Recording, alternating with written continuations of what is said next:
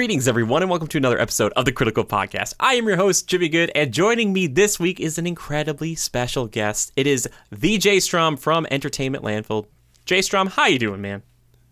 Hey, Jimmy. Thank you for having me on your podcast. Oh, I am thrilled that you decided to be on the show, because I was thinking about this movie we're going to be talking about this week, and we are usually in contact pretty frequently, and I was like, hey, this guy is a podcast veteran. You've been doing this for a while. Why don't you come be on the show? So I really appreciate it. And before we get into talking about the Tomorrow War, which we'll do kind of spoiler-free stuff at the beginning, and then I'll flip the old spoiler switch so you guys know that we are in spoiler territory, I want to get to know you a little bit more, or I know you all right. But the people who are listening to this, maybe they want to know, who is the Jay Strom? What makes you tick? What are your favorite games and movies and stuff like that? So that way they have a little bit of a litmus test. So let's start with movies. I know you love the 80s. Are your favorite films still from the 80s, or are there ones that kind of jump outside of that? You got to tell me.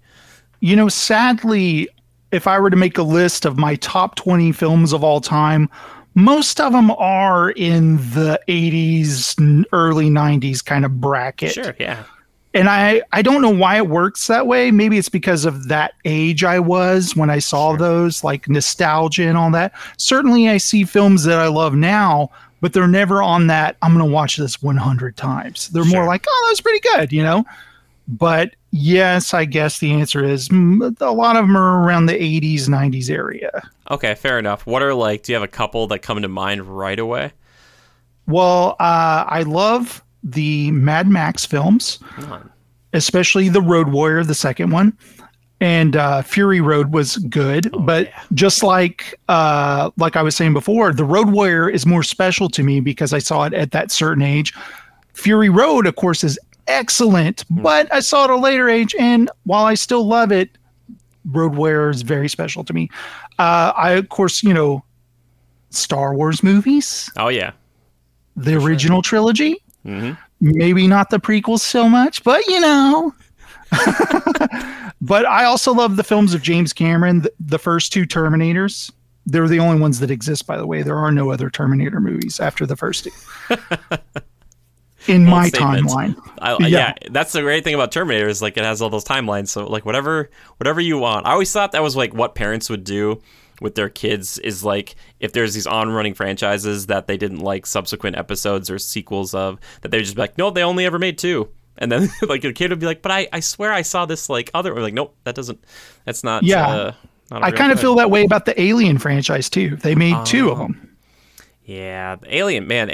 So you weren't a fan of the prequel? Well, I guess, are they technically prequels then to Alien, right? I'm not sure what those were. I mean, those had their moment. Well, I only saw Prometheus, but I didn't see the other one after that. But I was just like, okay. Yeah. Okay, fair enough. But, okay, so you say Star Wars, obviously, the original Empire Strikes Back. Oh, man. Empire is so great. I was watching that when we covered all the Star Wars last year, but man, going back to that one, it really does kick. It still holds up, and obviously those movies look a little bit older now. I saw one playing over the 4th of July. I was on a TV, and I'm you can kind of tell it's a little bit older, but it's all real for the most part. A lot of the stuff they have, the sets and the characters and everything. There's definitely some green screen effects that aren't so great anymore.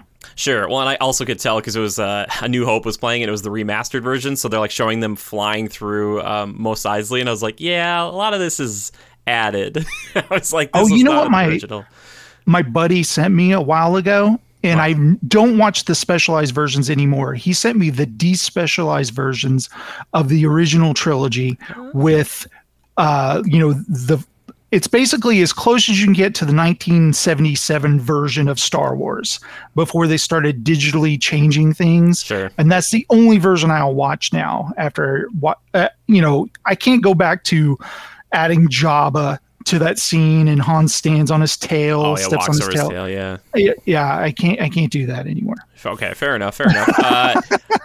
Indiana Jones, where do you land on those? Absolutely love Indiana Jones, especially the first one. I'm a fan of Temple of Doom also, but I love the first one. I love Junior. I love the Last Crusade also, but I think the first one is, again, I was probably that age when it came out, and I watched it so many times, and that's I think it is out on 4K now. And I'm just like, oh God, I told myself I wouldn't buy movies anymore, but I want to own this so bad. Yeah. Okay. That's a good point. It's so funny because you talk about that, and I remember a lot, like my parents were very like protective of us as far as like watching stuff when we were kids. But I remember watching Indiana Jones, that trilogy, at my cabin when I was pretty young. And I think it's because the violence that happens or the scary things that happen are so brief, and it's not like the main focus of the movies. It's all about the adventure. And I remember thinking like, man, like Raiders for me is one of my favorite films of all time. And I was like, you know, well past when it came out originally. So like it still hit me, and it's still with me today. And I'm just like, man, that film is so great. I love it so much. Like, I love that super gory part at the end of the movie because up until then, the parents are like, you know, it's been kind of violent, hasn't been that bad. And then that part happens, and they're like, oh my God, like, what? Cover your eyes, you know? Exactly. Spielberg and Lucas were like, what if we just started blowing people's heads up and stuff? Like, it's like, hey, they've already seen the whole movie. They can't leave at this point. Yeah, exactly. I remember for a while there was one rather popular sitcom that was saying that, like, if Indiana Jones hadn't been in Raiders of the Lost Ark, the same plot would have happened. But I still submit that's not true, because like at the end, if Indy wasn't there, then the Nazis would have gotten the Ark probably, and that would have been a whole game changer. So it was like, come on, guys, gotta. Oh yeah, if he wasn't there, somebody would have come along and found them. Yeah, or gone, and then the Ark just sitting there. Yeah, exactly. So I'm just saying, like, I remember that was on a show that that was like going around for a while. Like, what if like Indiana Jones hadn't been on his own adventure? This like the same plots would have still happened. I was like, what? It's like, wow, you guys have run out of podcasting ideas or whatever it was. Like, you know, I also love the original Back to the Future. Oh, sure, yeah. I've heard people talk about that again recently. I feel like I need to go back. So, like, do you like the entire trilogy, or is it mostly the first film? I love the first film, mainly because George, his dad, is in the first film. Mm-hmm. And then, you know, the second one has all the kind of future stuff, and it's kind of silly and goofy. It's fine, but I love the first one the best. The third one, the Western, I think it's a lot of fun. And I'll say this, every time I watch the first Back to the Future, I'm like, well, I gotta watch the second one now. Yeah, man, right? And then when I watch the second one, I'm like, well, I gotta watch the third one. You gotta keep going. So usually when you watch it, you have to watch the whole trilogy. So that's pretty cool. Yeah, totally. I feel that way kind of like with Lord of the Rings, or even like Harry Potter, where like I'd watch one and I'm like, well, I got to see how he's doing in his second year. And then it just like goes, and you're like, oh my gosh, I've committed to a whole thing. But at least the Back to the Future stuff is that kind of nice trilogy. It's just like, boom, here it is. And such a sincere group of movies. You know what I mean? Like, they have their funny moments, but it's just like, it's just, there's something heartwarming about that group of films. And what's funny is as many times as I've seen the third one, I'm always like, oh yeah, the DeLorean gets destroyed. How did I forget about that? And then when it does, it's like, okay, well, time travel's bad. And then Doc Brown shows up in a time traveling train, and you're like, wait a second, I thought time travel was bad. Like, why is it okay now? It's okay. Yeah, I always think of that train, and I'm like, oh, okay. So I guess we can get that train. It's like, you tell me his two kids aren't getting into trouble?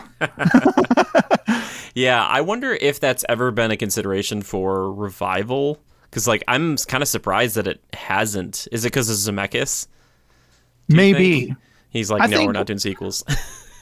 Yeah, I don't know how maybe he's like, hey, when I'm dead, you guys do it, okay? Yeah. After I'm passed away or something like that. Yeah, because 80s have been so hot for a couple of years now, and I wouldn't be surprised to see that pop back up, you know? But maybe Ready Player One, they're like, maybe we don't need to get back into that. Okay, I don't know. Fair enough. Even though I had fun with that movie, but maybe it's just like, the nostalgia thing, it wears off. Sure. Maybe audiences don't really want to, I don't know. Yeah, you got to make a bunch of new things, and then in like 20 or 30 years, we can do the nostalgia thing again. You know, like we got to do all these new things. I would love like a Marty's son maybe gets into trouble or something. For sure. Yeah, totally. Okay, we talked movies now, and then also for gaming. Like, do you have any favorite games, just so people know out there what you're into?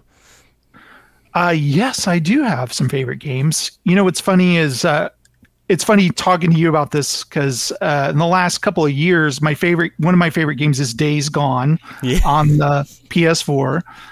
Freakers. Are they zombies? Are they freakers? Whatever. Riding a motorcycle. I'm not into biker culture or anything like that, but I love that game. And tuning up my bike and unlocking all the skill tree and then hunting down hordes. And at first, I love games where you're terrified at first, but then by the time your skill tree's unlocked, you're just kind of a badass, just hunting down everything. And I'm just like, I'm going to clear the map of every monster on here, Right. And I love that game. Of course, I love the original Last of Us. That was a great game. The Uncharted series. Yeah. I even loved the Mad Max game most recently. Yeah, you were telling me about that because I remember hearing like pretty good things about it, and it seemed like maybe more of a sleeper hit where like people who played it really enjoyed it, but for many people, like the look of it and just they were like, oh, so it's like Arkham style combat and you're kind of racing around the desert. That doesn't really appeal to me. They did a lot of things right that I expect in a Mad Max game, which is, scavenging for gas, battling weird marauder guys and having an open world. And they made Max very stoic. Maybe he's a little boring. I don't know. But he has this weird like sidekick named Chum Bucket, this kind of weird guy who works on his car and stuff. And I thought that was a lot of fun. And he has a lot of funny dialogue. And Max just answers them kind of monotone, Sure. And that game was a lot of fun.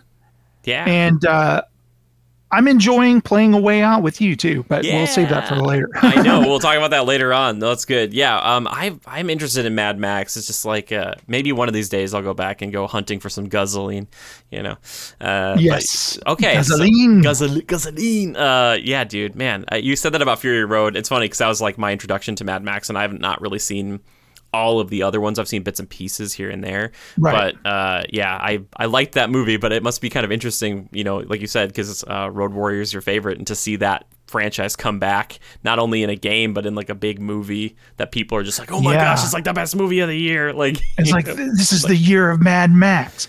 I will say one thing that Fury Road did that kind of hurt the Road Warrior is that the sense of speed and movement is much better in Fury Road.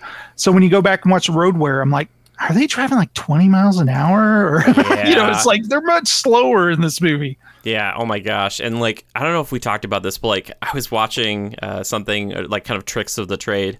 And if you go back and like mute the truck chase sequence in Raiders, you can actually see that they're going like maybe a couple miles per hour.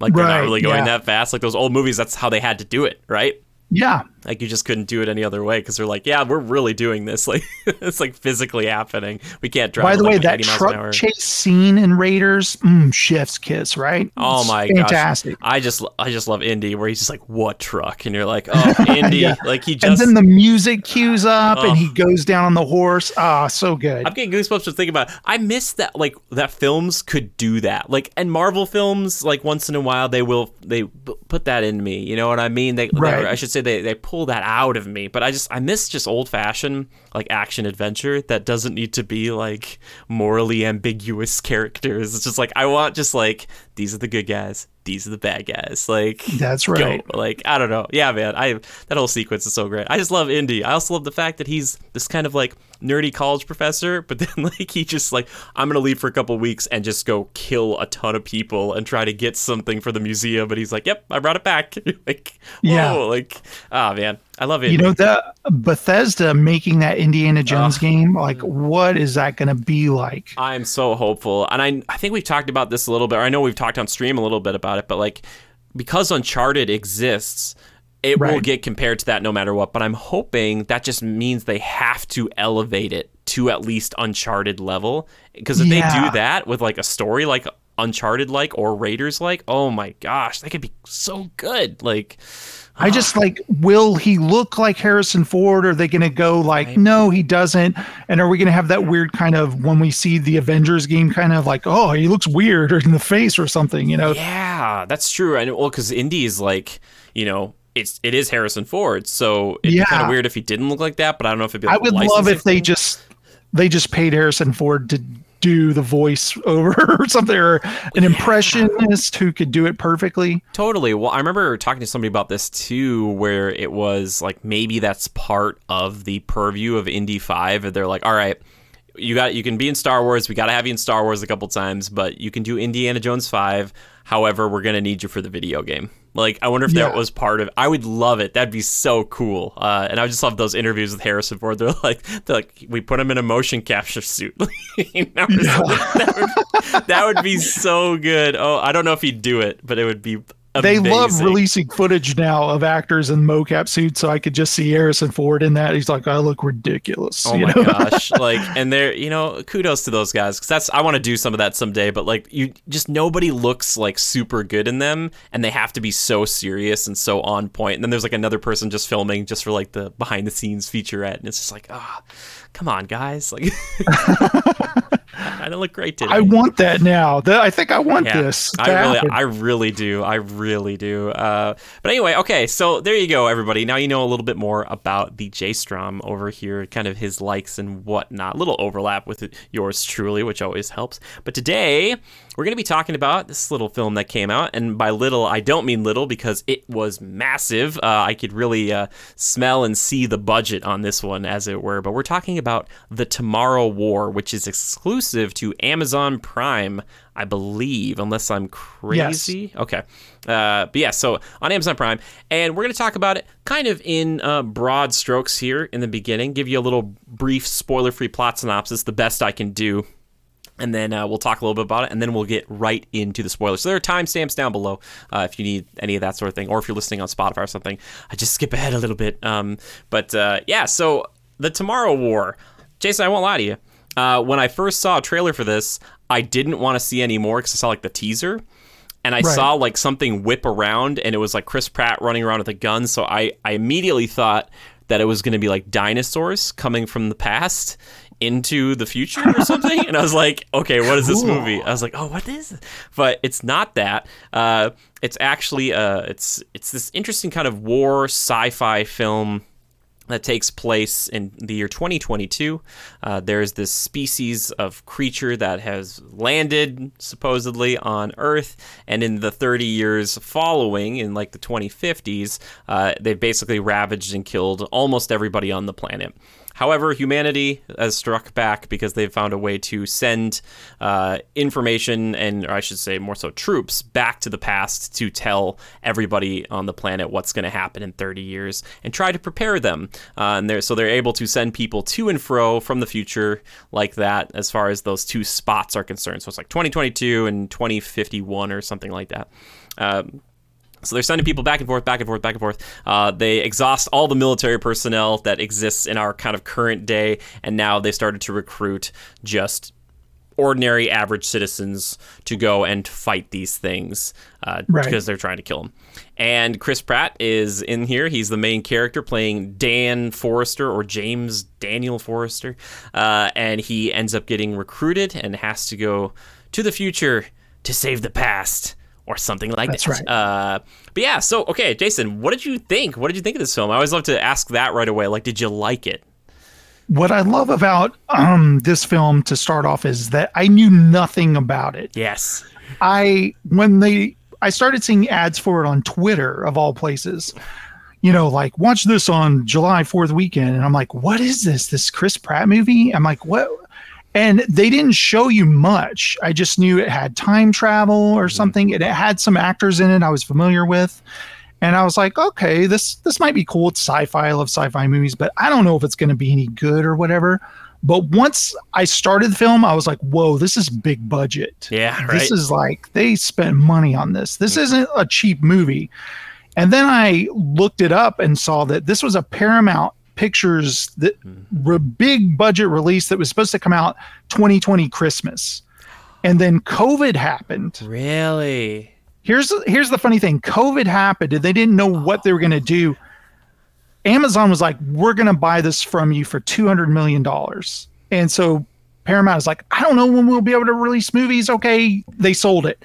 But the funny thing is, then Paramount Plus came out, and I'm wondering, like, maybe we should have kept this movie. Sure. They sold a movie they could have put on their own streaming platform.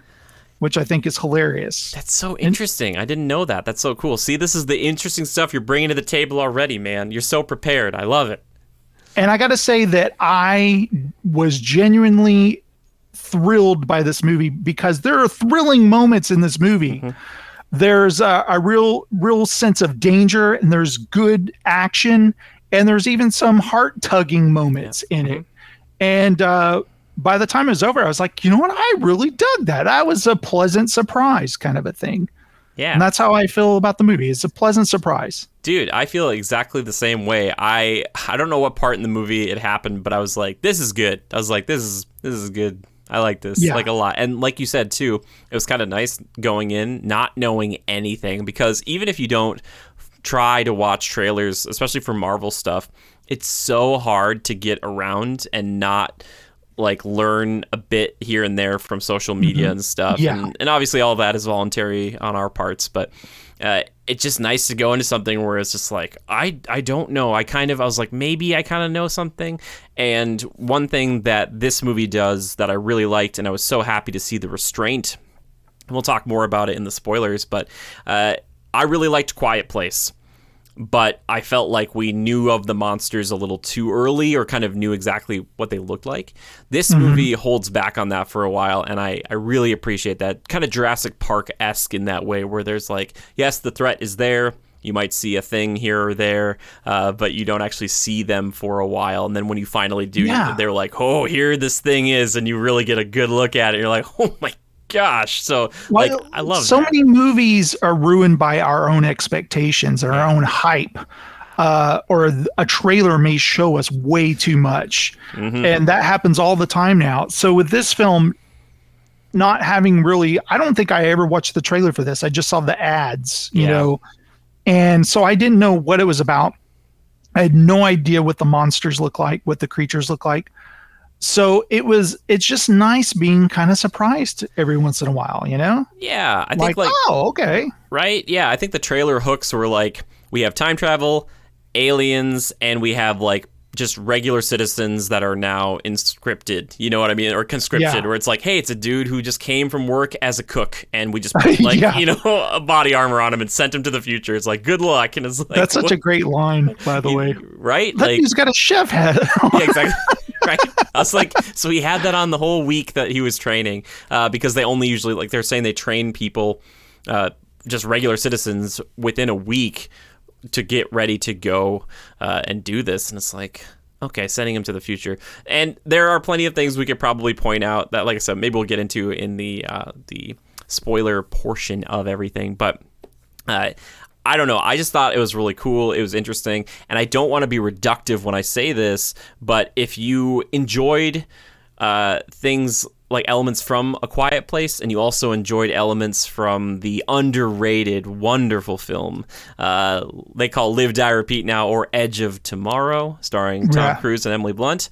It's kind of like those two things put together. I can see that. And I really liked it, because I was thinking more and more about it, and I was like, okay, like a potential draft dodger gets put into some sort of time situation and has to fight these aliens and is looking for a very specific thing in the future. Like that's right. I was like, yeah, that's kind of the plot a little bit, and that's kind of what Edge of Tomorrow is. And I was like, okay, but different films, different executions, and all that stuff too. Yeah, some detractors might say this is so derivative of these other films. You know, they like to point out like, here's the similarities, or like, this is why it's bad. But I don't think that is bad. It's hard to find an original idea these days. I think there's enough spin on this where, sure, some things kind of remind me a little, but I think it's its own thing. Yeah. I never once felt like, well, that movie did it better. I was always like, I can't wait to see what happens next. What are they going to do with this? Where are they going with this? And creatures now, it's so hard to make an original looking creature. Yeah. And they always remind you of somebody. And, you know, you always think of the perfect creature, like a xenomorph from Alien. Yeah. Or the Predator, the way he looks or whatever. You know, I even thought of Independence Day, those creatures, but it was like a guy in a suit or whatever. So I liked having, you know, this might be in the more spoiler territory, but I really liked the ferocity of these things. Yes. We totally need to talk about them, but you're right, because we'll get into the really specific design things about them and the other kind of characters too, which I haven't really brought up because I was like, it might be kind of spoiler-ish. But I would recommend this to people if you enjoy action movies, sci-fi movies, stuff like that. If you enjoy Chris Pratt, which, by the way, this might be my favorite Chris Pratt performance, because there are other people in this movie that remind me of what he used to be, like on Parks and Rec, and who he's become, where he still has a few funny moments, but he's like a very serious warrior, like you see in, like, I think Zero Dark 30 and some other stuff. Like, he's got some training. Yeah. I really liked him, though. I was like, yes, this is really... I felt like he shone so brightly in this for me. I don't know. What did you think? He's good in this type of role, kind of a take charge kind of guy who knows what he's doing, but also can be kind of an aw shucks kind of, and crack a good joke every once in a while, and be kind to the out of shape guy who's kind of doesn't know what he's doing. He's perfect in that kind of role. Yeah. Well, but like I said, before we finish up with the spoiler-free talk, like I said, I recommend it. Jason, would you recommend this film, or you say this is a pass? Yeah, you can.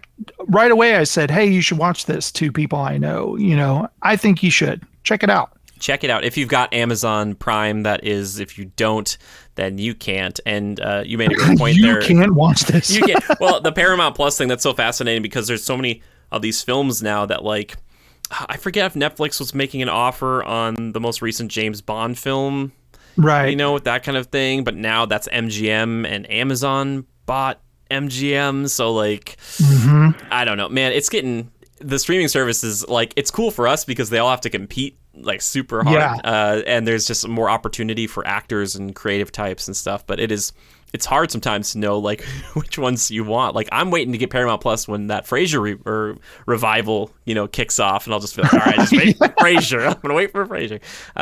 Yeah, so recommend it. Check it out if you want to. But now I'm gonna flip the old spoiler switch here, so we can finally just let loose, Jason. It'll be so nice. Are you ready? I'm ready. Okay.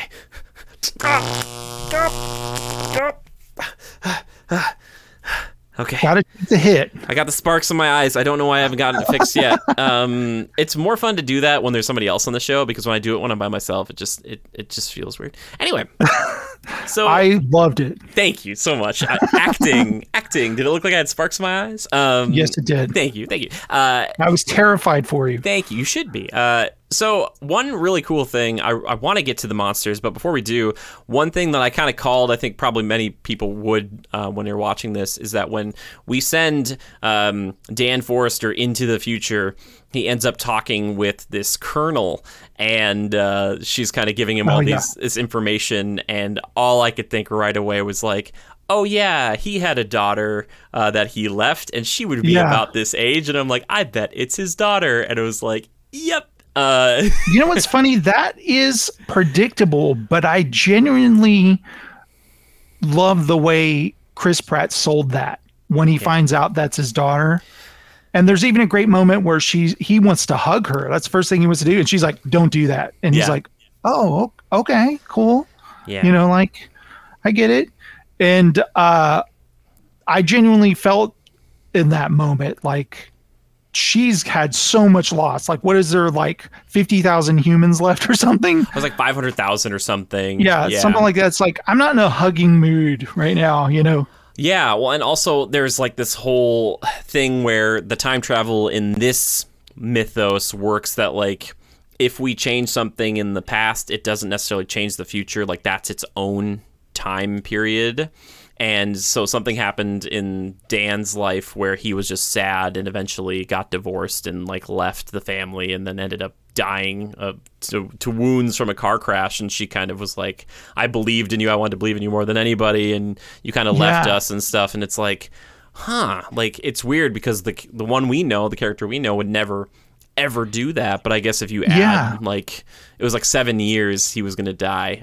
When she's telling him that, he's like looking like that is not me, man. Yeah, like I would not do any of that. Right? Yeah, like we all agree with him in that moment. You're like, yeah, this dude. No, but I guess they kind of allude to that earlier where it's like he can't get a job back home, like he's trying to get this new job and he just can't get it, and she's, as a little girl, is reassuring him, but as an adult you can tell like she wants to care about him and trust him, but she doesn't know if she can, and he's just like, I just saw you when you were a child, like I'm so sorry about that, like literally yesterday, right? Yeah, or whenever it was. Yeah, and that whole, like, they get conscripted for like a week and most of them don't make it back. And the sequence of them getting teleported to the future reminded me a little bit of Godzilla 2014, where they were dropping the guys out of the like the C-130 with the flares, because it's like a red sky in Miami, but people are just like falling. But in this time, they don't have parachutes; they're just like smashing into the building. And stuff. I see that. It kind of reminded me a little Stargate too, when they walk through the Stargate kind of a thing. Yeah, I was just happy that they do a really cool shot where they show like Dan falling, and you think he's gonna hit like the top of a building, but there's a pool up there, and it's like from his perspective it looks like he's just gonna hit the side before he hits the pool, but he lands perfectly in the pool, and it's there's one guy, he just hits several things until he just falls into the fire, and I'm like, ooh, that guy just did not have a good time, right? Like, it's nice that the ones that were talking earlier were the ones that made it, but like I think it would have gave it a little more if like one that they had back in the training montage just like did not make it through that, like straight up Suicide Squad, like just was gone. I loved the character of Charlie so much, played by Sam Richardson. Yeah.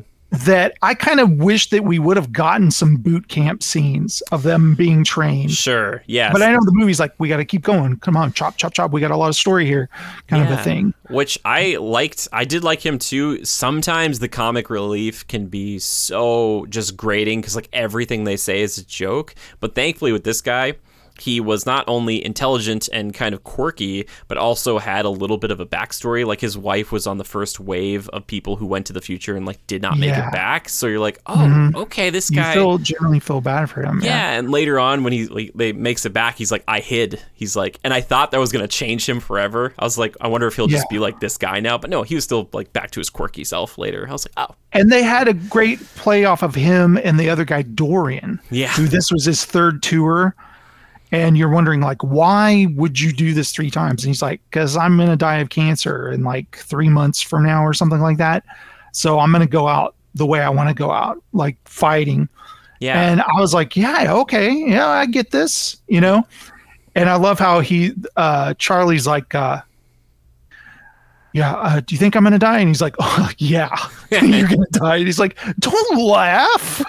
He's just like, you're not going to make it, man. Oh, yeah. He was trying to like psych himself up because like, you're going back out. And he's like, I'm going to make it. And he's like, you're not going to make it. He's like, don't say that to somebody who just is psyching themselves up. Like this movie had a lot of those jokes, which I only keyed into because you were talking to me about this, because the director of this, which doesn't always necessarily mean that they're going to put jokes in here, but it sounds like the last big thing that this person did was like the Lego movie, if I'm not mistaken. Yeah, Lego Batman, sorry, that's what it was. So there's a lot of jokes in here, and maybe the writer, who was somebody different, it was also maybe, I don't know if they're tied into that at all, but it seemed like some jokes that you would get out of a Lego movie like that, like pretty kind of quick little jabs here and there. It's like, oh, that's pretty good, I was like, that's nice. But yeah, I totally picked up on that, and I thought that was good, because if they didn't have that, this would be much more of an emotional slog, right? Because it's a lot going on, like a lot of just like Oh,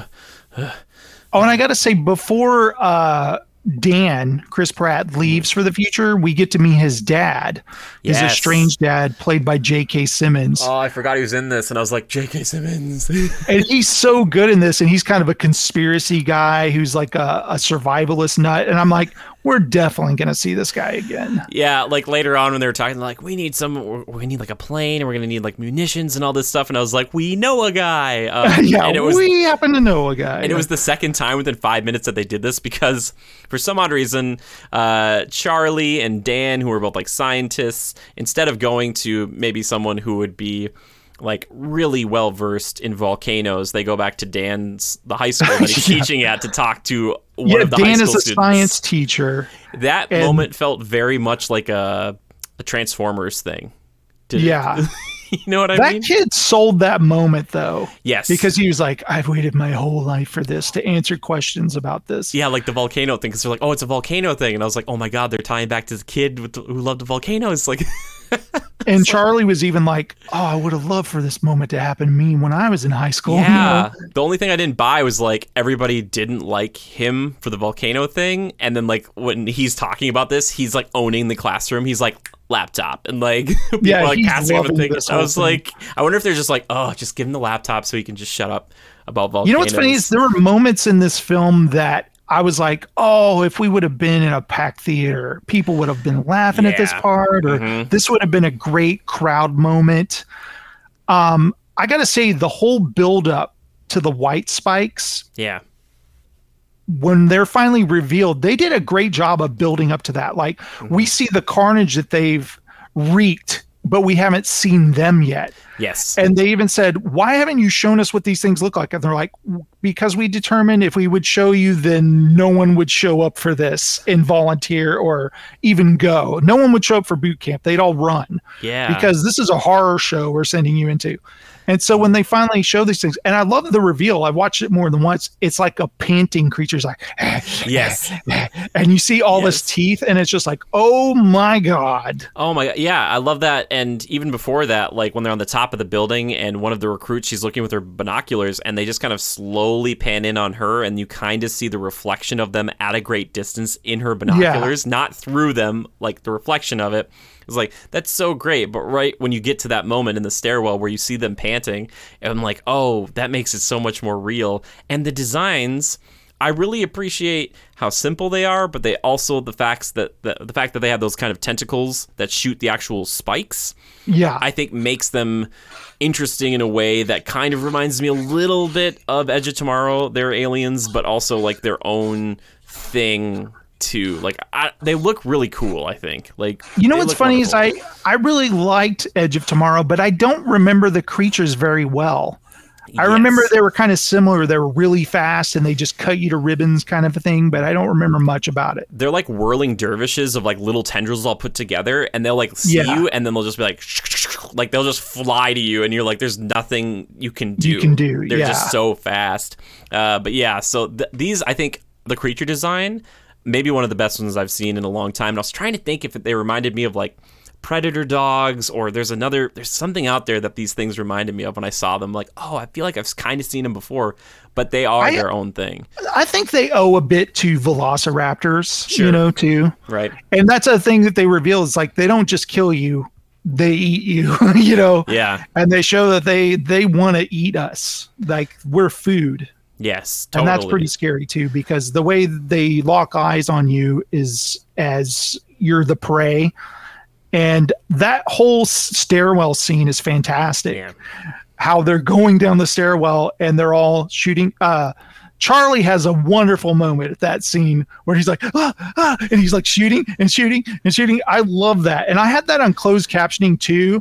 And you could just see like the same word he says over and over again in that whole scene. It fills the screen. It's fantastic. And there are people like getting hit with the spikes, getting like bitten into. And that scene is like so frantic and exciting. And when the Humvees are coming for them to save them, don't you love the way they go, yeah! I like, knew it. And you, and then you see what happens to the Humvee guys. It's like, oh, Yep. I knew right when the Humvees, they started cheering. I was like, anytime you see cheering in an action movie that isn't like the end of it, I'm like, yep, no, send don't early. cheer because you're being saved in a monster movie. Yeah. No, okay, back to the thing you said with Charlie. It's so funny because he keeps saying the same swear word again and again and again. And I was like, that's such a real human moment that a lot of people who'd be in that moment would do what he did. You'd just be like, you don't even know what else to say. But there's something about this movie, and maybe I've become more of a sadistic person, J Strom. But I would love to see, like, I don't know if you call it director's cut or whatever, or like an enhanced edition, because this is like a PG-13. It's pretty bloodless. There's a few moments. This movie could be so R-rated, not for the swearing or any other like adult content, but like this could be a bloodbath of a film, you know, like with all the stuff that happens, because a lot of people get like stabbed with a spike and they're dead. They're like, ugh. But there's times where I'm like, oh, they could have gone like Gears of War, and they do a few moments with the white spikes that are really pretty graphic, but because they're aliens, they can be like, yeah, we can rip them in half, like it's not a problem. And at that stuff, I'm like, yes, I'm like, there we go. That's what I'm talking about. A little. There's bit some great carnage. slow-mo shots when Chris Pratt is going da, da, da, da, and he's like and he blows one of them's head off, and I was like, yeah. Oh yeah, that's a good moment. That's a good one, because they're only weak like on the throat and on like the chest. Yeah, and I love Dorian. Like, you notice he doesn't carry an automatic machine gun. He has a shotgun. And he's like, go for the neck, go for the abdomen. That's the way to bring him down. And there's a part where, Chris Pratt is trying to kill him with an axe. Oh, yeah. And he like slides up with a shotgun. He goes, doosh, doosh. I love that scene. That's fantastic. Yeah, because like they do this a few times in this movie where they give you a moment where they're like, here's how it's going to go down. So it's, Dan Forrester sees the axe. He's going to get the axe out, and you're like, he's going to bury the axe head in this thing. It's going to be sick. But it's like, wait. He misses with it, and you're like, oh, wait, my expectations have been subverted. And then he, like, hits it with the back end of the axe, like, through the jaw, and you're like, oh, I don't know how this is going to end. And then the guy shows up, Dorian, with the shotgun. And you're like, oh, wow. There's moments they show the aliens are pretty intelligent, because I've noticed that when you start shooting at them, the aliens kind of cower their head, and their back is armored, and they let you waste your bullets on their back, and then they pop out and come at you. And I was just like, dude, they're pretty smart.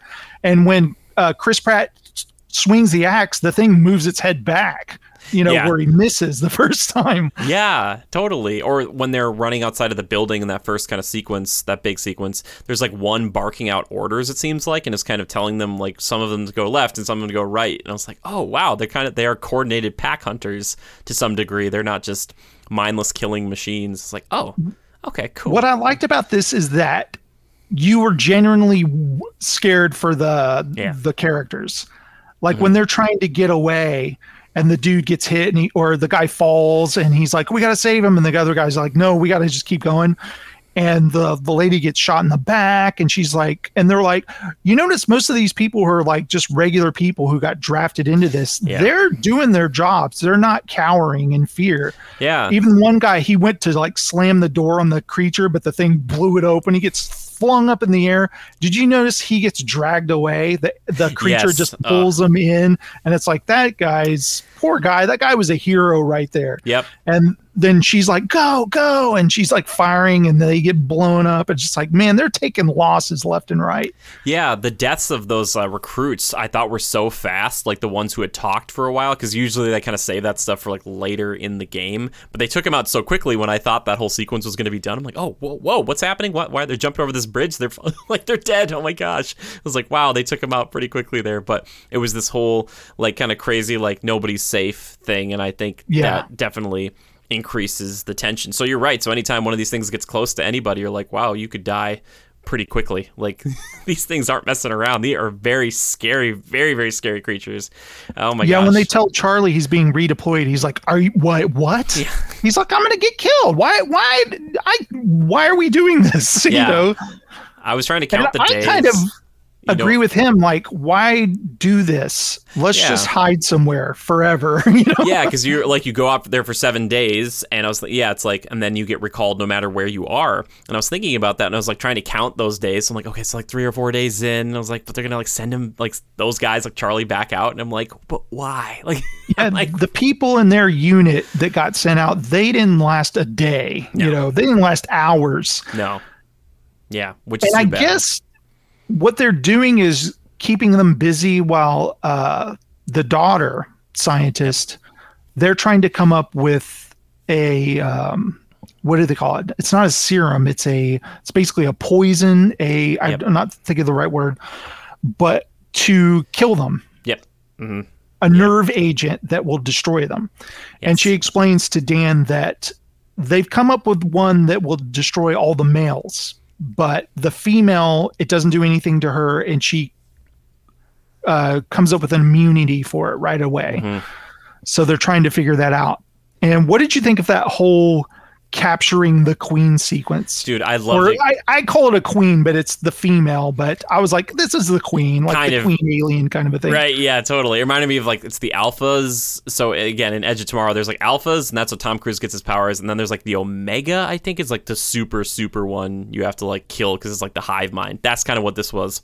I really loved it. Plus, I love seeing a flamethrower in anything. So I was like, oh, and they had this whole, like, she was underground and she was, like, in these pits and they were kind of trying to get her into a cage and they were trying to, like, kind of drag her to different spots. And I thought that whole thing was really kind of unique and interesting. I was like, whoa, this is so weird.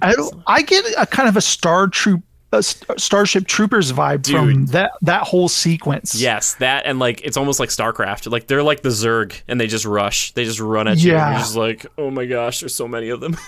And I love that Dan gets to see his daughter is him. She's just like him. She's take charge. She dives into the action. And she's holding her own for a bit, but they get overpowered pretty quickly by this female White Spike. I thought like they're like in your face, like she bites some dudes in half in that scene. Mm-hmm. Yeah, she's terrifying, and they're like trying to like grapple her tentacles and like trying to pull her back into this cage. I'm like, how are you gonna get her in here? Yeah, but this isn't working. I'm like, okay. I was like, shoot her! Shoot her. Yeah, exactly, right. And I love that once they get her in the cage, there's a helicopter like already attached, and they just take her up and out of like the sand pit that she's in. They're just like, and we're going. And all I can think about in the helicopters in every movie, I'm like, just get as high off the ground as you possibly can. I know that's not always the best thing to do, but it's always in these types of things. And then you see like one of the helicopters gets overrun because a bunch of the males show up. And jumping. They reveal that they have like flying squirrel type things. Yes. They can jump and they can like hover in the air. And I was like, oh, dude. Yeah, I was like, oh, wait, they have that? And I'm like, man, these things, they've got a lot going on. I really like it. Like, and I love when his daughter, Murray, played by Yvonne Strahovski, by the way, she's fantastic. And she's one of my favorite shows of all time called Chuck. So it was great seeing her in this. She's on that 50 cal on the Humvee, just like blow them away as they're driving. I love that whole scene. She's like, da, da, da, da, da, da. It's fantastic. So much fun. Dude, like over the shoulder, she's just going crazy with it. And I like that they gave that moment to her. And I don't know if Dan was driving or just in the Humvee, but I think he's driving, and there weren't any shots really of him driving. It was just her and they kept going back to that where she's just gunning him down. I'm like, oof. And it looks like they're not going to make it totally, but they get away. Oh, yeah, exactly. There's a few of those moments where they're getting away from a big explosion or something like crazy like that, where there's too many of these things. We also learn that the White Spikes can hone in on the female. Like they come to help save her at that, like hundreds of them. So I wondered this, and the movie answers it, which is, are they going to sense she's being captured and taken somewhere? Mm-hmm. Yeah. And apparently they have. Well, it's funny. I look at that base they have at the end there, which is protecting that kind of portal generator to the past, that temporal generator. Yeah, they can't swim. They've got these kind of multiple barricades. It was kind of Attack on Titan, and I was like, maybe they can't swim. And then later on, I'm like, oh wait, they can totally swim. They apparently they can swim. They've probably eaten all the sea life by now, you know. Yeah, it's crazy. Like they're kind of unstoppable killing machines. But yeah, once they kind of try to figure out like what virus or whatever else is going to take her out. You know what I thought was really cool too is they established that they have a wormhole that they've opened up between their time and in the past, and that it's held together barely. It's like got tape and popsicle sticks and chewing gum holding it together.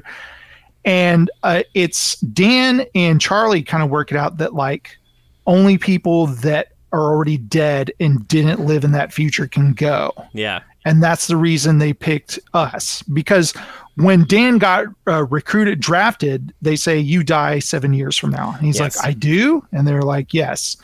And so he's not alive in that future, so they can send him there and it won't mess with basically the timeline or something like that. I thought that was kind of a cool little note they put there. Yeah, I love that because they're like, oh, it's like a paradox. And he's like, yeah, that's probably why everybody here who's running this is so young, because they like, you can't exist in the timeline you go to. So those young people who came from the future, they don't exist yet in that time. I guess they're born a little later, so they can go. I thought that was really cool. Yeah, there's a lot of that kind of stuff where it's like tiny little bits of world building that you really appreciate. And one of the things I didn't talk about at the beginning, one of the kind of the introduction to all this, and something I haven't seen before, was like, what if, these people teleported back to the past and just showed up on a soccer pitch or a football pitch, and we're telling everybody, they're like, we're coming from the future, we all need to band together because it's not looking good. And I'd be like, I just don't, maybe you can't pick where you land. I don't know how all of that works. I think you can, though, because I think they send them to Miami. I'm not sure how it works, but I thought that was a cool visual to see like a bunch of armed soldiers come out of a portal onto a soccer field, and there's a bunch of people. Right. Like, I found myself wanting more scenes with the people who came back, like talking about like, I can't go back once I'm here because I exist in that timeline. So I'm stuck here in the past, but I'm here to like help you guys. Like there's a lot of kind of, we have to fill in the blank for ourselves. I would have liked a little more fleshing out of some of those characters. Sure. I thought they were really cool. That's mainly why I wanted to know more about them. Yeah. No, totally. Those are the more interesting, I think some of the more interesting characters, because there's something about the fact of like, we take random civilian in a suit and we send them to the future to fight. That's kind of interesting. But these people who've grown up in this horrible situation, like those are the ones you're like, okay, I want to know. It's like John Connor from the future. You're like, oh, that John Connor is really interesting, because he's seen a lot of things. You're like, he's seen a lot of stuff. Like, oh, I'm sorry, John. Yeah, I don't know, man. There's a lot of fun, interesting things in this film, and I really thought it was going to be done, and there was like another half hour left, and I really appreciated it, because I was like, oh my gosh, there's way more movie here. Like, because I thought it was going to end in this climactic moment. Really cool shot where, Dan's fallen off. He's trying to go after his daughter, and she's fallen in with the queen, basically, or the female, and all the other males, which thankfully they burned part of her face to show her different. They do that sometimes in movies, and I was like, thank you, movie. Because sometimes when they all look the same, I'm like, who is that? Which one is that? Like, did you get the feeling like they showed like the alien's point of view watching her, and it was like she knew exactly what she was doing? It's like she's coming up with a poison that will kill us all. Yeah, she's like, so when retrovirus thing, when they all show up, and by the way, I love the kind of drone with machine guns that would fly around shooting all of them. Like that kind of reminded me of World War Z a little bit with all the zombies climbing up the wall. Yeah, totally. When all the males come in and free her, she's like, we're going after that lady. Exactly. They're going for the daughter. They know what she has. So that was pretty scary, because she's basically stalking the daughter at that point and looking for her. And that scene where Dan and his daughter have a tender scene, she gets spiked, and I think she's hurt really bad. And he's like, no, here's what's going to happen. Because basically she reveals the plan. This is for you to take into the past. Mm-hmm. You guys need to mass produce this. And then when the white spikes show up, you can eradicate them. Mm-hmm. And he's like, okay, but then I'm coming back to help you. And she's like, okay. And in her head, she's like, that's not happening. Yeah. Maybe it's something he just needs to tell himself, and needs to lie to himself. But you realize when they're overtaking that place, that's their last stand of humanity right there. That this is where humanity ends. And that whole sequence where I keep wanting to say the queen. The female shows up. I'm going to call her the queen. She shows up, and they're falling off the edge. And he decides, by the way, we didn't establish, the wrist thing. That 7 days, no matter where you are, you get zapped back into the past, like because of that wrist thing. So he's going to go any minute. So he's like dives off as she's falling to her death to save her. And you see like the entire ocean swarming with the white spike. I thought that was a cool shot. Yeah. That slow-mo. It kind of reminded me a little bit of like Aquaman when he jumped in with the flare and stuff. Oh, yeah. Kind of that vibe again. I thought for sure, man, that this was going to be the end of it. And I thought he was going to somehow take off that bracelet thing and put it on her or something crazy like that. Grab her and maybe she goes with them or something. Other movies, that's how it probably would have ended, because they'd be like, that's the movie, it's done. But then it was. But I didn't realize that the first time is that kind of spinning type of radar dish thing. That was the time loop thing, the wormhole activator thing. And you see it get taken down by the aliens, like after he goes, like, and they like destroy it. So when he gets back to normal time, by the way, when he lands, I'm like, I hope he didn't crack that vial when he landed. but they're like, like, the time stream's gone. We've lost all contact with the future. And he's like, no, or whatever. And he's like, mass produce this. And they're like, well, that won't do any good or whatever. Yeah, exactly. I started thinking in my head, like, where does the movie go from here? What is he going to do? Right? Yeah. And then there's that kind of realization that maybe like these things didn't just land because it was like, oh yeah, they were up in, Russia and we didn't see them coming. There was no crash site or whatever. They just kind of came from out there. They avoided satellites and stuff. And I was thinking, okay, these things are really intelligent. How would they know to avoid that sort of thing? Right. Like, I couldn't picture these things flying a spaceship is what I was thinking. Dude, I was thinking the exact same thing. So when they were like, all right, we need to go to Siberia basically to find this ship that has these things because we're pretty sure it's frozen. And Charlie has a great line where he's like, well, there's only one difference between ice and water. And they're talking about kind of temperatures and stuff like that. Like 1 degree. Oh, yeah. I love that basically he's like, if these things are frozen, then how do they ever get out? And he's like, well, because in the future they melt. Yep. Those glaciers have melted. And so they're free to get out. And I was like, that's pretty smart little thing there because I like the idea that they're frozen and they've been on Earth the entire time. And then I guess because of humans and the way we've treated Earth, it melts and then they get loose and destroy us all, kind of a thing. Yeah, exactly. And I thought that was so interesting. When, they recruit the dad and the other warriors from the future, did you think this? Like, it's okay for them to go and they've died. They haven't been born yet. They're still going to be born. Oh, that's a good point. Yeah, I guess potentially they could still be born, but maybe, no, you're probably right, because they would exist. I'm not sure. I guess, and I never thought about them going to the past and then being stuck in the past where they couldn't go back to the future. I didn't think about that at all. So I was like, oh, you brought up a good point there. But I would have been like, I didn't get to chill a little bit, I went from this horrible future to the past, train you guys. Now I'm going to fight again, but I didn't get to go to the movies or hang out at the mall or anything, They're just like looking at cell phones and they're just like, oh my gosh, guys, like, you're still really excited about those? Like, come on. When they figure out where they are, part of me was like, okay, just leave it there. Just go. We know we'll be safe for a while. But then they plant the explosives and blow up a huge crater. I'm like, what are you doing? Part of me was like, what are you guys doing? Just wake them up. They find the ship and I'm like, okay, get out of there. We need to come up with a plan or whatever. And they even have that conversation like, we could leave right now. Yep. We could go tell everybody that this is what we found. And he's like, they'll talk and not be able to figure it out. And no one will agree on how to handle this. So I think we should just take care of it now. And they're like, yeah, okay. Yeah, I enjoyed the fact that there's like this tenuous piece that all of humanity just, we assume, gets for this common enemy in the future. And because they come, from the future to the past and tell everybody, so like all the world governments have banded together. I love that. And then like the second that we think it's gone, even like the Department of Defense or whatever, Secretary of Defense is like, I can't justify this. He's like, look at all, this is all, everybody's trying to kill each other right now. I got other problems. And it's just like humanity just fell in on itself. Just like, we're back to fighting each other. Yeah. And so like they knew going into this spaceship, they're like, yeah, like it doesn't matter if we tell anybody because they're not going to listen. I gotta say, this part of the movie, it was such a strange shift in tone from that ending with the daughter. Yeah. That now we're into this part.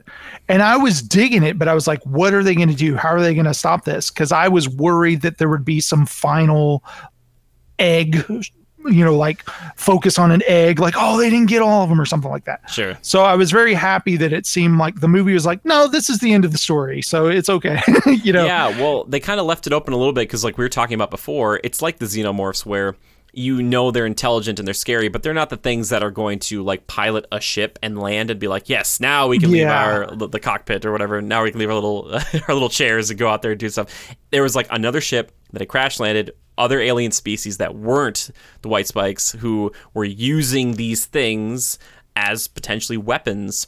Right. So it was like kind of their bioweapon. They were flying somewhere, right? And they crash landed on Earth. And it's so cool because like this whole movie and the premise of all the problems are of a thing that was just a weapon for another species to either use on humanity or to use on something else. So it kind of leaves it open in this bigger way that you could be like, yeah, you thought those things were bad. Well, the species that captured them in the first place, well, they're crazy. You know, like they're super not as scary like as fighters, but they're really intelligent.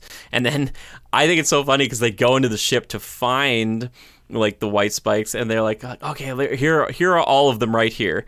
And they're like, we've got the neurotoxin. You know, we got the toxin. We're going to go stab them with these because they're like these little incubator pod things or these little kind of sacks or whatnot. And it's like, why wouldn't you go and do the female first? Because she's like the one you got to get rid of. I was like, go for that one right away. I thought it was going to be all Resident Evil or something where there was just a container. You inject all of it in and you see all the green stuff go in every pod at the same time. Sure. But instead they were doing like one at a time. I was like, this isn't working out, you know? Yeah. And also, I don't know if you thought this, I was like, look for alien weapons. Dude, on that ship. Right? Yeah. Or just like check out the rest of the ship because later on they find out that there's like tons more, like thousands more of them. Like guys, there's a bunch down here. They were delivering a payload somewhere. Yeah, of those creatures. But I get it where like in that moment you're like, oh my gosh, we could wipe out the 8 in this room like really quickly and we'll save humanity. But then it's like, you didn't think it through. And it's better for the movie if the female lives so we can do like a cool final fight sequence with her. You know? And I love, he tells his dad, he goes, Dad, you're the last line of defense. Don't let anything get past her. And he goes, don't worry, I got this. And Charlie's with him. And I love Charlie's boneheaded when he goes, you got some spikes coming out towards you. He realizes that there's no bullets in his clip. And I was like, oh my God. And the dad's going, Charlie. He's like shooting it one at a time with his sniper rifle. And he's like, Charlie. That moment with the saw, I laughed out loud. That was hilarious. Where he kind of slides into its head, it's like, you know, with blood and guts going all over him. I love that too, and it's the second time this year we've gotten something like that. We got it in Mortal Kombat as well. So it's like, I like this whole chainsaw in the face thing that's been going on. Like, guys, it's pretty good. That moment. Charlie had the best moments in this film. Really, those two had to leave because the female got out, or they had to, like, they weren't there when Dan got out of the ship. Like those two guys had left or something. Dorian, they planted the whole ship with explosives, and they're like, and he's just like, we're gonna blow it. You get out of here. And he even gets to say his final last line, like, I'm going out my way. Yep. And then he blows them all up. Dude, fine, except the queen got away. Exactly. Well, that explosion and then the one beforehand where Dan's like, is that it? And it's like a bigger explosion. Like the explosions in this movie, I'm like, pretty good. Yeah. Like I said, they spent a lot of money in this movie. Because the effects are fantastic in this movie. They did a great job with the effects. Oh, yeah. The time manipulation effects and stuff I thought were really cool, too. But I like that the movie starts, like, they kind of do it like a TV show where they do something kind of interesting at the beginning. So they, like, show Dan show up first in the pool, and then, like, later on they come back to that. And you're like, okay, we're back to the present here.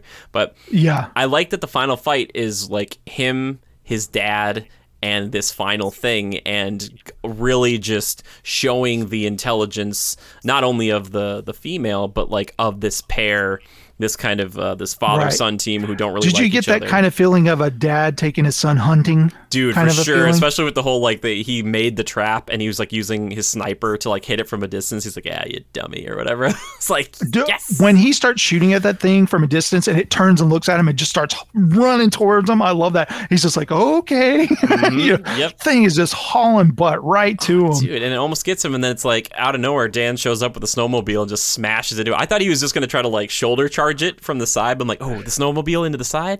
Pretty good move. Yeah, that works. Yeah. I like that. And the whole fight remember Dorian had a white spike claw around his neck on a necklace, and he gives that to him, and he uses that as his weapon in his hand. I thought that was really cool. Well, that and the whole, like, and then back to back, I was like, oh, it's Army of Two, because, like, it gets away from them, like, the female gets away from them. Oh, so when the dad goes back to back, I was like, yes. It's like, if you hear that, I'm like, oh my gosh, like, do you see her? No, I can't see her. And that whole sequence. And I love, again, kind of like with the axe earlier with the miss and then the hit and all that stuff. There's this moment where it's like all the dire, kind of like, oh, they got the toxin in the tendril, but she rips off the tendril. And I was thinking that beforehand. I'm like, oh, it might not get there. And she rips it off so she doesn't die. And the fight continues. And there's when this he moment, stabs it in that tentacle, I was like, bad spot to do that. Yeah, I'm like, oh, no, it's not good. So they're fighting and fighting and fighting. And it's just this dramatic thing. And then there's this moment where it's like, it's going to kill Dan, and it's going to jump off the edge with him, and then it's like his dad cuts his hand, and like the thing's going to go for him. And I was like, oh, this is too predictable. I'm like, oh, come on. Really? Yeah, when he's like, this is it, son. And then it's this like, is for you, whatever. And he's like, nope, that's not going to happen either, because Dan jumps back into that fight and saves his dad. And I love when they blind it too. They stab it in both eyes. Dude, yeah. And then just the whole, like, he gets it, right where it needs to be with the claw in his hand. Like, doesn't he cut its throat? Like, just goes slit its throat, dude. It's so good. And then he hits it with the toxin. Like, it's an overkill in such a good way. And then there's he throws the vial in his mouth. Yes, that's what it is. Yeah. And it just starts eating its head. I was like thinking, I was like, okay, you definitely got that in you. Because, like, of course, if you inject it, like, it's going right into the bloodstream. But these things, they're just so, like, they're panting, doing stuff all the time. And if it bit on something, it would have already, like, ingested whatever that was. And I was like, oh, I'm like, there's no way you're coming back from that. And when he's, like, telling it, he's just like, die, die, die. And it falls off the edge. And you're like, oh, what if it survives? And they do that whole, like, it just lands. And it just, like, it could come back to life. But no, it, like, turns into goop when it hits. It's like, oh, my God. I actually said yes, like out loud when that happened. Like, it's dead. Yeah, and I also love the way it was blindly shooting the spikes everywhere when it was blinded, just going. And it even hits Dan in the leg too with one. Yeah, it's such a great like final fight, and it could have been so like I sacrificed myself to kill it. It's like no, neither of them had to sacrifice themselves in order to do this, and it still worked out. And you're like, cool. That's so cool because like we didn't know. I think J.K. Simmons' character, Mr. James Forrester, well enough where like if his sacrifice had happened, it would have been as meaningful because he's only in it beforehand, like a few scenes. Because like, the movie establishes that he was a deadbeat dad or he was never around for his son, and he's like, he sends birthday cards to his daughter or Christmas cards or whatever. He's like, no, he's not going to be in her life. So I love that moment at the end, that bonding moment where they killed the mother alien, and when they're laying in the snow and the dad's like, did you just say die? And he's like, yes, I did. And it worked. Yeah, well, it worked. It's like, it did. And then Charlie comes and lays down next to him. He's like, oh. Out of nowhere. Yeah. It's like, oh, Charlie's here. But I love when he goes home at the end and he has that moment with his daughter. Because we didn't talk about that much when he goes back and he just saw his daughter die, and now he sees his young daughter again, he's just like, he knows what's going to happen to her in the future. And he tells his wife and everything. But I love that moment where he's like, I'd like to introduce you to somebody, your grandfather. I thought that was really good. Yeah. That was really sweet moment. Yeah, it was sweet, and it was better. Like that was a nicer thing because they're like, yeah, it's done. Like he tells his wife, who's also a great actress, it's over with now. He's come back with like a few scrapes on him, but when he originally came back, like you were talking about, I was wondering I was like, oh, it's still going. Maybe they're gonna deal with like PTSD. I was like, because maybe he's just gonna be like, maybe he's going to turn into that bad dad, And that's I was worried about that. I was like, oh no, please don't. But thankfully they didn't do that, and it ended on a nice happy note. Like you said, they didn't do like there was one sack left in the spaceship that survived, and also I love the guy they went to for help who turned them down. He takes credit for it. He goes, I sent them into action on a covert mission. I was laughing out loud at that part because you're like, he's on TV talking about this, and he's like, you know what, if I had the chance, I'd do it again. Like, you're like, you suck, dude. Like, come on, man. Like, oh man, because that's just how it would work. He's like, I'll take credit for it, but if you screw up, I'm gonna disavow any knowledge of this thing. It's like, dang. Yeah. I honestly felt when this was over, I was like, this would have been a huge hit. Yeah. If the world was normal when this would have came out, I think it would have been a huge hit. And this, what were we gonna say? a Christmas time box office hit, you know. Sure, or like it would come out around this time of year, and I didn't talk about it earlier, but you mentioned the aliens from Independence Day earlier, but this has got an Independence Day vibe, sort of. I think the only trick they missed is they were like, all right, the governments have banded together in the future and they're all working together, because it seemed like she was the only one trying to work on a cure or like a neurotoxin. It's like, wouldn't you just have like a couple people left who were trying to make something? Remember, they established she had a team working on it, and that's who they go to rescue, and they're all dead. Sure. And apparently they're all strung up. Yes. And I was thinking about this. She said, if you find bodies, that means they're coming back. I think what it is if they're full and they're not hungry, they string up the bodies for later and they come back to eat them. Oh, you're smart. Yeah. She has him get the vials. Yes, which I was wondering about too. Like, maybe you just can't send like a carcass of one of those things back, because that's what I probably would have done. And be like, all right, I'm gonna take one of these things, or living, and send the female back to the past and give people like a couple decades to study her and be like, yeah, we can definitely kill her, because we're just so good at making stuff like that. And I thought there is it was gonna be part where she, she's taking samples from the queen. Yeah. And he goes, you should kill her. And she's like, no, we may need her. And I'm like, no, kill her now. Yes. Yeah. I thought they were going to say something like, oh, we need like a living metabolism in order to develop a neurotoxin. Right. Or something. There is that part where she's doing the thing with the vials, and there's kind of like a montage. Yeah. And I was like, I don't understand what's going on really, but that's fine. She's just trying to get 100%. That's all I need to know. I was looking at it and I was trying to remember some of my science stuff. I'm like, all right, I'm seeing some lambda ladders. She's trying to line up something perfectly here. I thought it was going to be tuberculosis at the end of the day. I thought that was going to be the thing that kills it, because they were talking about that so much earlier in the film. I was like, oh, it's going to be like something like that. Because his daughter's talking about like, there's a couple of different, early foreshadowing. One is the volcanoes kid. Mm-hmm. And the other is the daughter saying, did you know they cured tuberculosis with worms from the ground? And I was just like, it's going to be worms. That's how they kill the aliens. That's so great. I thought it was going to be locusts, like Gears of War, because they talked about, they're like, well, how can, these creatures get from, how they have ash on their claws from this one place, but they're like 1,000 or 2,000 miles away. I thought it was going to be like lava tubes, and they're going to be like, actually, they aren't aliens. They live under, like, in the planet's crust, and they came up, or something. I thought that was possible too, that they've lived in the center of the earth forever, kind of a thing, and they got out, kind of a thing. But no, they went with aliens, which is still cool. Yeah, and like I said, it leaves it open for the future of, like, I love that moment where they're like kind of standing in the ship, and they're like, this could be like, they could use them for like cattle, and then like what everybody else is thinking is what Dan Forrest says, like, or like a weapon, to like clear planets. And so you start thinking like, oh, there's these other alien race out there, and they're like, yeah, well, it doesn't really matter right now. After we kill them all, it'll be like they were never here. And I was just thinking, like, that's true, but if you want to make a sequel, you can totally do it. You know what I mean? Like, you could be like, oh, those guys came back. They found out that you killed, them or whatever, and they're going to show up and fight you. And I was like, it wants to maybe set up something, but it doesn't. It seems like right now is completely one thing, and I really respect that, because it could have easily been like, we're making another one, Yeah. Like, I appreciate it. And I thought the whole supporting cast was so good. Yeah. Down the line from Yvonne Strahovski, J.K. Simmons, Betty Gilpin, Sam Richardson. Mm-hmm. Mm-hmm. The guy who played Dorian, Edwin Hodge, I thought he was fantastic. Yeah. The guy he was basically going to die of cancer, but he chose to fight. And I thought that was fantastic.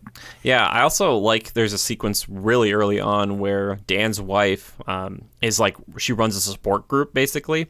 And like there are people in there who've like lost legs and arms, and they do focus on like the not only the PTSD of war, but like just the actual physical disabilities people come back with. And that she talks about, she's like, no one will tell me what happened. Like, people come back from a week and they just don't talk about it. Like, they can't. They're just like, I don't know what you want me to say. Yeah. Picture like the most horrifying thing you can think of, and it's worse than that. Exactly. I'm just like, oh my gosh. Like, yeah, it's a crazy world. And there's that one moment where Charlie's like, I'm just glad that Will Smith isn't alive to see what happened in Miami, basically. Yeah, that was fantastic. Like, I love that line. I want to think that Will Smith is out there watching this, and he's like laughing at these things, he's like, like, when they showed those unmanned drones with like Gatling guns flying around, I was like, they need like a ton more of those and just those. flying over cities. Yep. Just shooting them. I'd make like moats of acid and fire and stuff, not just water. Like I would be really into figuring out how to stop these guys. I would have like unmanned, remote operated like mechs, like walking around and stuff. Yeah, and I don't know if they can only transport organic material to the future, because that's always been like a Terminator thing where they're like, hey, they took all their equipment and guns and stuff. That's true. So I don't know what, and again, it's like if you can poke holes in any film Right. or any mythos or whatever, but like stuff like that where you're like, okay, like what if you're like went back to the past, like we need a ton of drones. Can you guys make like just every city's got a bunch of drones just constantly flying around? Like, yeah. It's like, okay. Yeah, the reproductive system of these guys is crazy though. They just that third act moment where they go to the ship, I was so worried that one was going to get out. And I'm so glad that it didn't happen. Yep. So, and it had a happy ending. Yeah, which is nice because like that's, and again, like we were talking about earlier, I sometimes like it where it's just good guys and bad guys. It's not like there was a conversation like mentally or telepathically with the female, and she's like, "You have no idea what my other brothers have been through," or something like that. Yeah. It's not like there isn't like well, maybe we can work together. It's like, no, we gotta just wipe them out. It's just like not even a question. It's like, oh, in a movie, I like that. It doesn't always have to be a thinker. So yeah, it's just a fun kind of bombastic movie that's got some intelligence built into it, like it's a good time, It's a good time, man. And I had and you watched it. Have you seen it twice now? Yeah, I watched it. The second time was more like to see sequences over again. Sure. Yeah. So I'd like to just chill out with the lights off, turn it up real loud. The first time I watched it with headphones on, I'd like to watch it like a real theatrical experience. Dude, yeah. And the sound design, especially on the white spikes, man, it reminded me a little bit of the creatures from A Quiet Place, kind of. And while The Quiet Place is more about like just listening, like hearing that, there's something about the look of these guys that was just so cool to me. So alien dog, like crazy. I noticed things the second time I didn't the first time, like when they're calling each other. Yeah. Like when the first one sees them, he like starts making a sound like, hey, they're over here, kind of a thing. This coordination. It's like, yeah, I feel so bad for do you remember early on when they're first in Miami, he has those two, you guys stay outside and keep a lookout, and they're kind of just sitting there, and he goes, I think I see something. Yeah, she's scary. Like, where? And he goes, don't you see it? It's moving. And then they come inside and they're like, don't go out there. And he's like, okay, we'll go out the back way.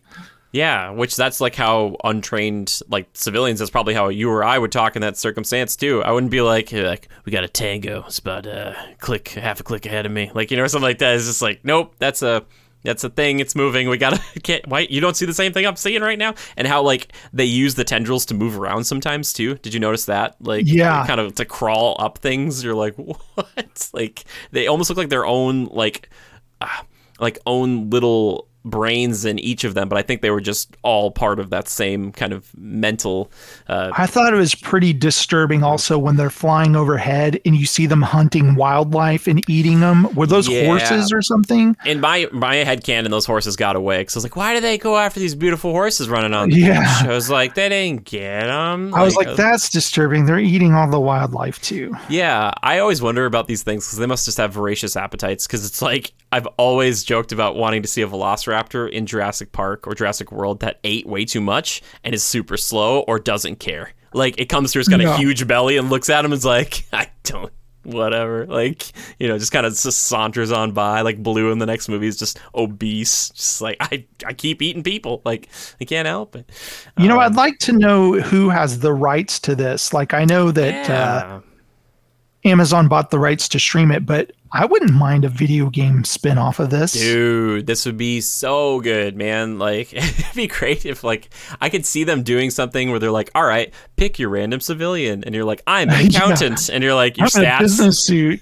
Like, I'm all a these chef. Stats, like, they'd be different depending on what you picked. And you're like, oh my gosh. I thought we were going to get, like, a chef with a butcher's knife. He'd be like, I don't use a gun. And he's like, I use a knife. Yeah. Like, I thought for sure. There's a butcher knife. That was going to happen, but I'm glad it didn't. But yeah, I wanted to see more weapons. Like, the automatic weapons didn't work great on them. They were fine. Yeah, you want to see a little variety or something in the future where they're like, yeah, well, we have like these acid throwing things, or we use a lot of flammable stuff like the flamethrowers. Flamethrowers. It seemed pretty effective for the most part. They needed more flamethrowers. Jason, there's never enough flamethrowers for me. Like, I need as many. When they did like the slow motion shot of one at the beginning of that whole sequence, I was like, ooh, flamethrowers. I was like, flamethrowers, yay. I was like more of that. You guys, I feel like auto grenade launchers are good. Oh, grenade launchers, RPGs, make some turrets that shoot out flames. Like you can do it. They all should have had grenades too. Just lobbing grenades left and right. Grenades, yeah. Starship Troopers it, man. Just be like, all right. Or like somebody, was there not one mech suit? Maybe the mech suit's too clumsy or cumbersome, but like, just, I don't know. That would have been kind of cool to see. But yeah, I thought overall though, I really enjoyed this. I thought it was really cool. It's cool to hear more, like you're talking about the backstory of like where it was supposed to originally come out on, because when I first saw this, I was like, really? I was like, Amazon's going nuts with these movies. So I was like, oh my gosh.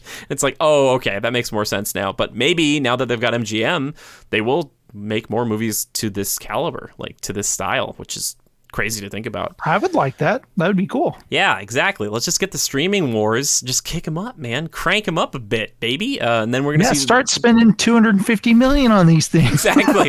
The Tomorrow War 2 streaming exclusively to Paramount Plus, and I'll be like, I watched some Frasers, and now I'm gonna watch Chris Pratt's back. He's like, every time I try to get out, they keep pulling me back in. It's like, I did wonder, like when they had the toxin, like a dart gun with the toxins in it, just shooting them like that. That would work too. Yeah, exactly. Like something that you don't have to go up and like click it out and then like stab them with it. Yeah. Like I don't know about that. It's kind of harrowing, I don't want to really do that. Yeah, but overall, great movie. I thought it was really fun. I would recommend it. If you made it through all this stuff, hearing us talk about it, sounds like both of us are kind of on the same page. I'd be curious to see if anybody, if you've watched it already by this point, if you're listening to the spoiler chat, if you didn't like it, I know there have been people out there. I saw some videos about why it's so stupid to send civilians and all this stuff. But I don't think that's I know it's not the point of the film, and I get where sometimes you have a level of disbelief, and if that goes away, then you can't enjoy the film. But one thing I liked that we didn't talk about is the entire world united to stop this. Yeah. We were getting along with every country until we thought it was hopeless. Then we were all about to go to war with each other. Yep. Mm-hmm. Exactly. But they had exhausted the military, and now that's why they're sending civilians. Yep. Yeah. So I think some people might miss out on that. They don't catch that little note there. Yes, yeah, and that makes perfect sense. I just thought it was interesting they only gave him a week to train, and I was like, oh man, I don't know, I guess a week, 7 full days. And now that I think about it, they didn't have their week, remember? Because they go, we need you guys now because the science outpost is being attacked. And one thing I was thinking about is a lot of people, when they sense familiarity, like I was saying, oh, this kind of reminds me of this, or this reminds me of this, they think that's a negative. I don't always think that, because it may remind you of Starship Troopers in some points, but if it's also fun to watch and it's cool action, then hey, why not? You know? Oh, totally. I don't see that as a negative. Yeah, I like to compare things flatteringly, just be like, oh my gosh, I'm going to compare you to this thing because I love this thing. And it's to think of you in the same thought is kind of I really, really like Edge of Tomorrow. And when I saw this stuff, I was like, this reminds me of that movie. And I like both of it. You can like both things. You don't have to be like, right. I like this one thing, I can't like anything else like it. You can like more that than one is thing. a good movie. I need to watch that again. Dude, I really like that. I would love, man, if you want to we should sync that up. I'd watch it with you, man. I just sit there and be like, it's just a fun movie. It's also fun to watch Tom Cruise occasionally play against type, because the beginning of that movie, he is not the action hero. He's like, I'm not here to fight, and they're like, all right, buddy, get out there. I'm reminded of, there's a film Tom Cruise did called Oblivion. Yes, have you ever dude, seen that? Yes. I really like that movie. That's a good movie. movie. In fact, I own that movie on Blu-ray. I watched it several times. But when it came out, a lot of people were like, this is so derivative of other sci-fi you've seen. And they just write it off. And I'm like, no, there's something here, man. You got to watch this. This is good stuff. And they're like, no, it kind of reminds me of The Matrix. Kind of reminds me of... And I'm just like, it may remind you of that, but it's its own thing. Yeah, exactly. You know? Yeah, totally. It's just within the space of sci-fi. There can be so much. But if it reminds you of something else, that's not such a bad thing. I think when people are dismissive right away, they really miss out. Yeah, exactly. And there's so much out there to be enjoyed, you know, that like just because you're like, oh, it's not the original version or they're ripping this thing off. It's like maybe they were inspired by those things and they went and they made something that spoke to them and they wanted to, you know, get that, pull that emotion out of you again or, you know, hit that tone. Like, yeah. Nothing wrong with that.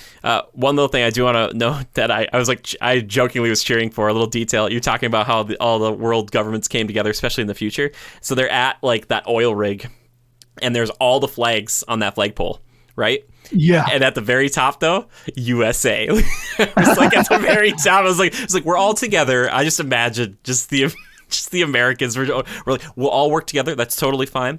I want everyone to know that the American flag will be at the top of the flagpole. Like, yeah. Like, and I don't even, like, some people might go like, oh, and I'm so sure his daughter is the world's leading scientist. I'm thinking she's the last scientist. I think they're all dead. Yeah, I think so too. And I'd like to think that like maybe there were other teams and stuff because it's, like I said, it seemed like she was kind of doing something that not everybody, it didn't seem like the big main plan, but it probably should have been, where it's like, all right, we're going to try to keep as many scientists alive as possible, you know, to figure this out, because if we don't, we're just going to keep throwing people, you know, into this horrible future where they're all just going to die.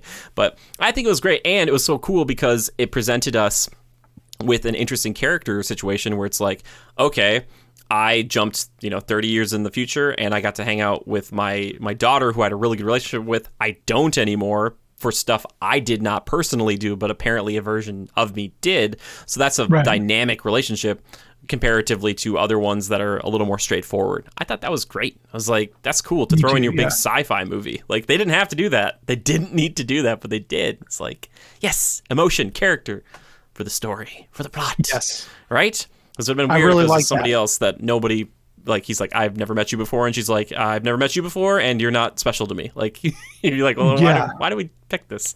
Yeah. Of course he's going to meet his daughter, and it works. It works, yeah. And by the way, both that actress and her mom looked enough alike that I was like, okay. Yeah. Like, I was like, yeah, for sure, I could totally see this family. Like, I'm like, good for you. I'm like, it was so good, man. But yeah, so that's kind of everything I have to say about it. Is there anything else you want to talk about as far as this film goes there, DJ Strom? Just that I want to watch it again really loud. Really loud. Dude, in a movie theater, just crank it up, baby. Oh, God, I would love to see this in a theater. Oh, my gosh. It's an Amazon-run movie theater.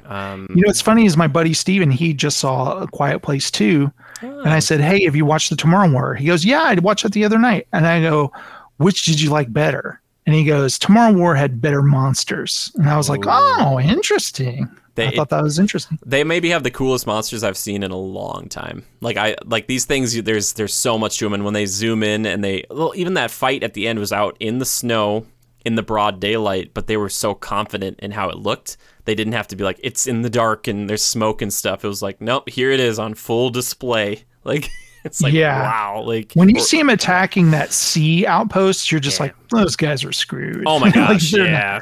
Or just I love when they show them crash in the lab and they run up to the chains and are like, clink, clink, clink, clink. They're framer. Yeah, and they're like traipsing through the lab and you get to see them just perfectly. And she's even like, get out of my way. You know, like she's like storms through there. I love that they gave personality to that. It's like that classic like villain who needs help and then like the underlings help and it's just like, get away from me. It's like hey, we just helped you out. You're chained up, all right? Like, we're just trying to help. I don't need to know how they reproduce so quickly, but it seemed like she was like the one female. But watch, we'll find out that there's many others or something. Hopefully not though. Hopefully not. But yeah, so please go check that out if you haven't already, and leave your own reviews and comments, down below if you're watching on YouTube or listening on YouTube, or if you are just listening via various audio platforms. Please tweet at us and let us know what you thought of it, because I love hearing other people's perspectives, or what they thought when they saw this, or maybe we convinced somebody to check it out. Or maybe we convince them not to. Yeah. I don't know. It depends. Like, If you this don't doesn't sound like my kind of movie at all. Yeah, It's like, okay. you know what I mean? Like if you're interested in more like romantic comedies or like a horror film, there's little bits of that, like the horror stuff in here, but it's not supposed to be that. This is more of a bombastic action movie, sci-fi, baby.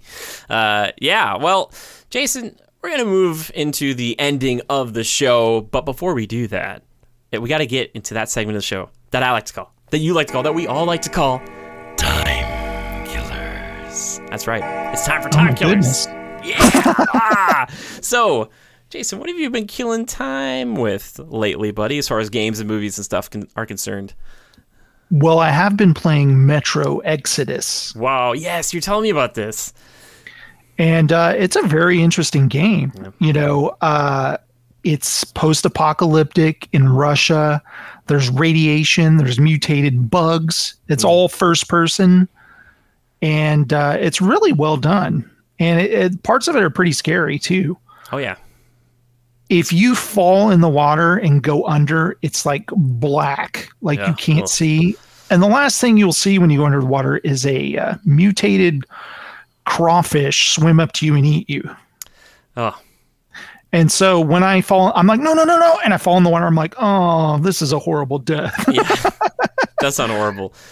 Oh my gosh. But the game is a lot of fun. And what's interesting that I didn't expect is there are side characters who are all your men. Mm-hmm. And you have a wife too. And she goes on missions with you. And I'm like, so cool. I don't want any of these people to die. I'm really scared. Yeah, you care about it because usually in video games, if they have relationships like that with people, they're like at home. They're not like on the adventure with you. So I think that's kind of cool. It adds tension, stakes. You know? And there's cutscenes where you're all drinking vodka and giving each other cheers. And that's a lot of fun. There's camaraderie. Yeah. But also the game's really violent. There's marauder outposts. You have to sneak and do stealth and stuff like that. And I've never played any of the Metro games. I think you said you had the first two. I always forget this. It's Metro Redux, whichever one that one. I think this is the one before the game that you're playing currently, maybe? Yeah, possibly. Yeah, and it's so interesting to play like a first-person shooter that is single-player only and has like a campaign that you just go through and it's done.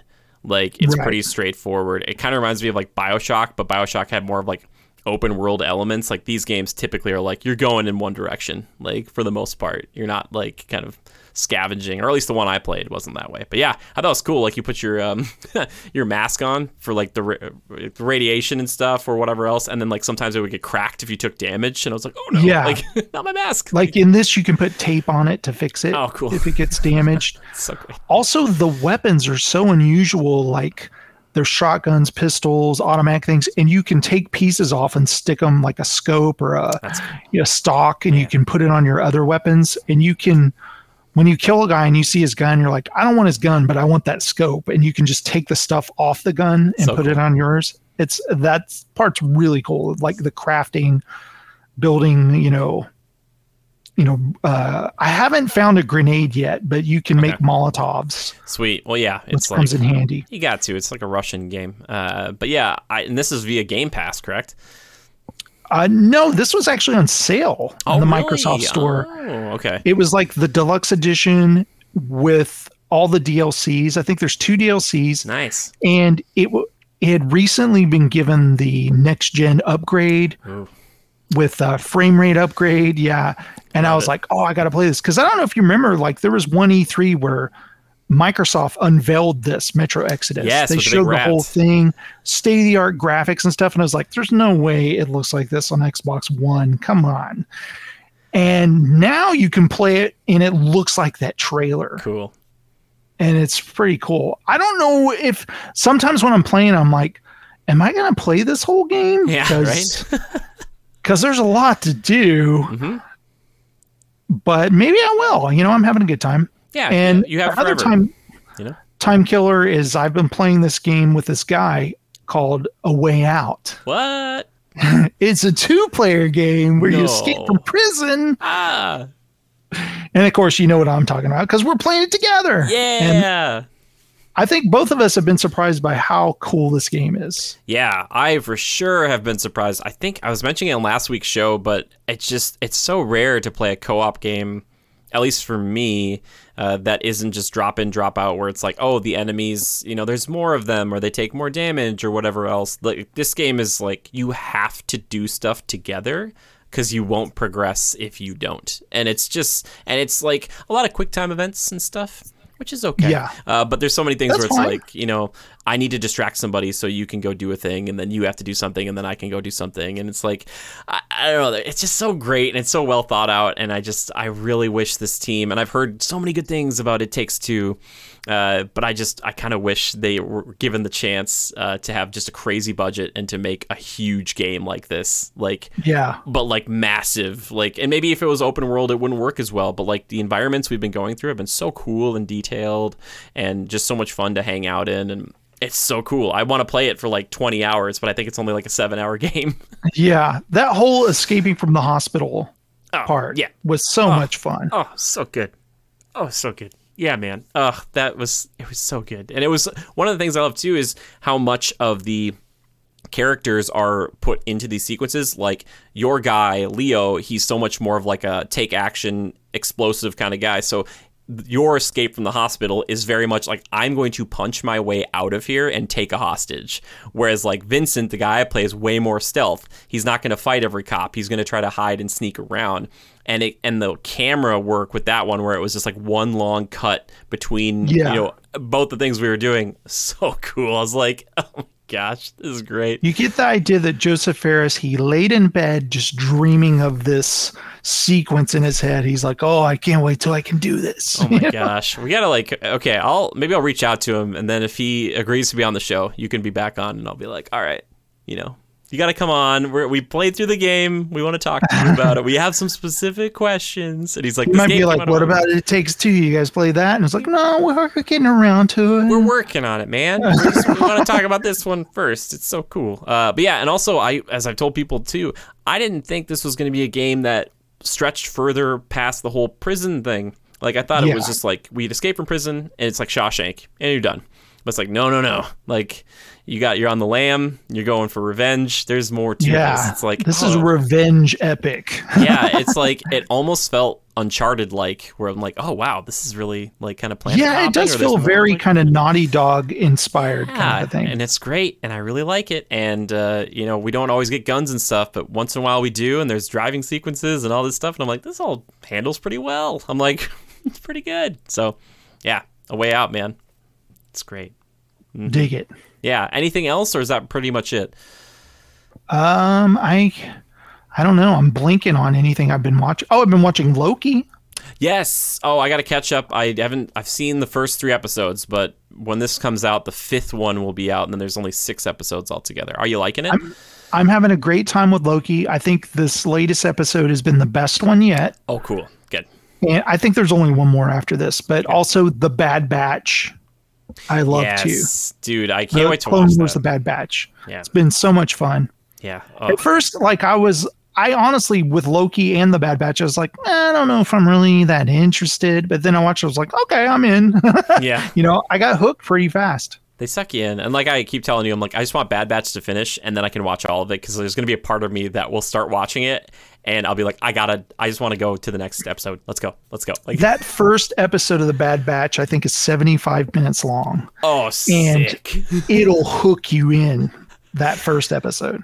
Man, like, it's such a testament to Dave Filoni and the people who've done Clone Wars and stuff, that like a thing they made on Cartoon Network so long ago is still so influential, and they're making stuff for it, and all these spin-off TV shows based on stuff from it. It's just like, well done, guys. Like, you're just you're killing it. Like, and with The Bad Batch, I was even like, where are they going with this? What are they doing? And then there have been several times where I'm like, oh, is this what they're doing? And I'm like, oh.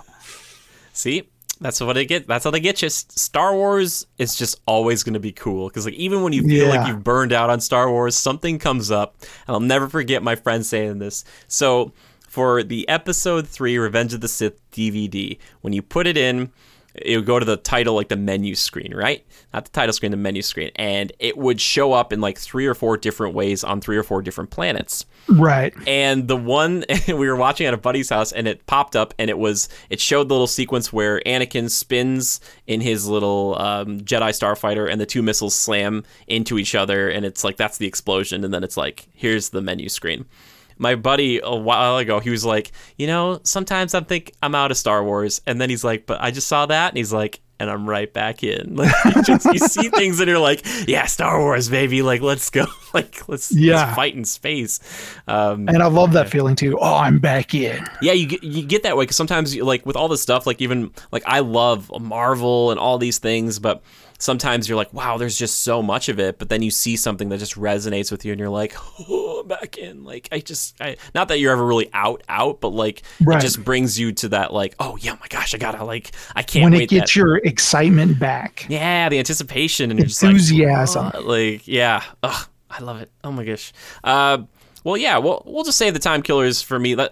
I'm similar things to you this week, so we'll just move into that last segment of the show, which is my personal favorite, which is community feedback and questions. But guess what? I'm asking questions just specifically for you. Jason, are you ready for the lightning round?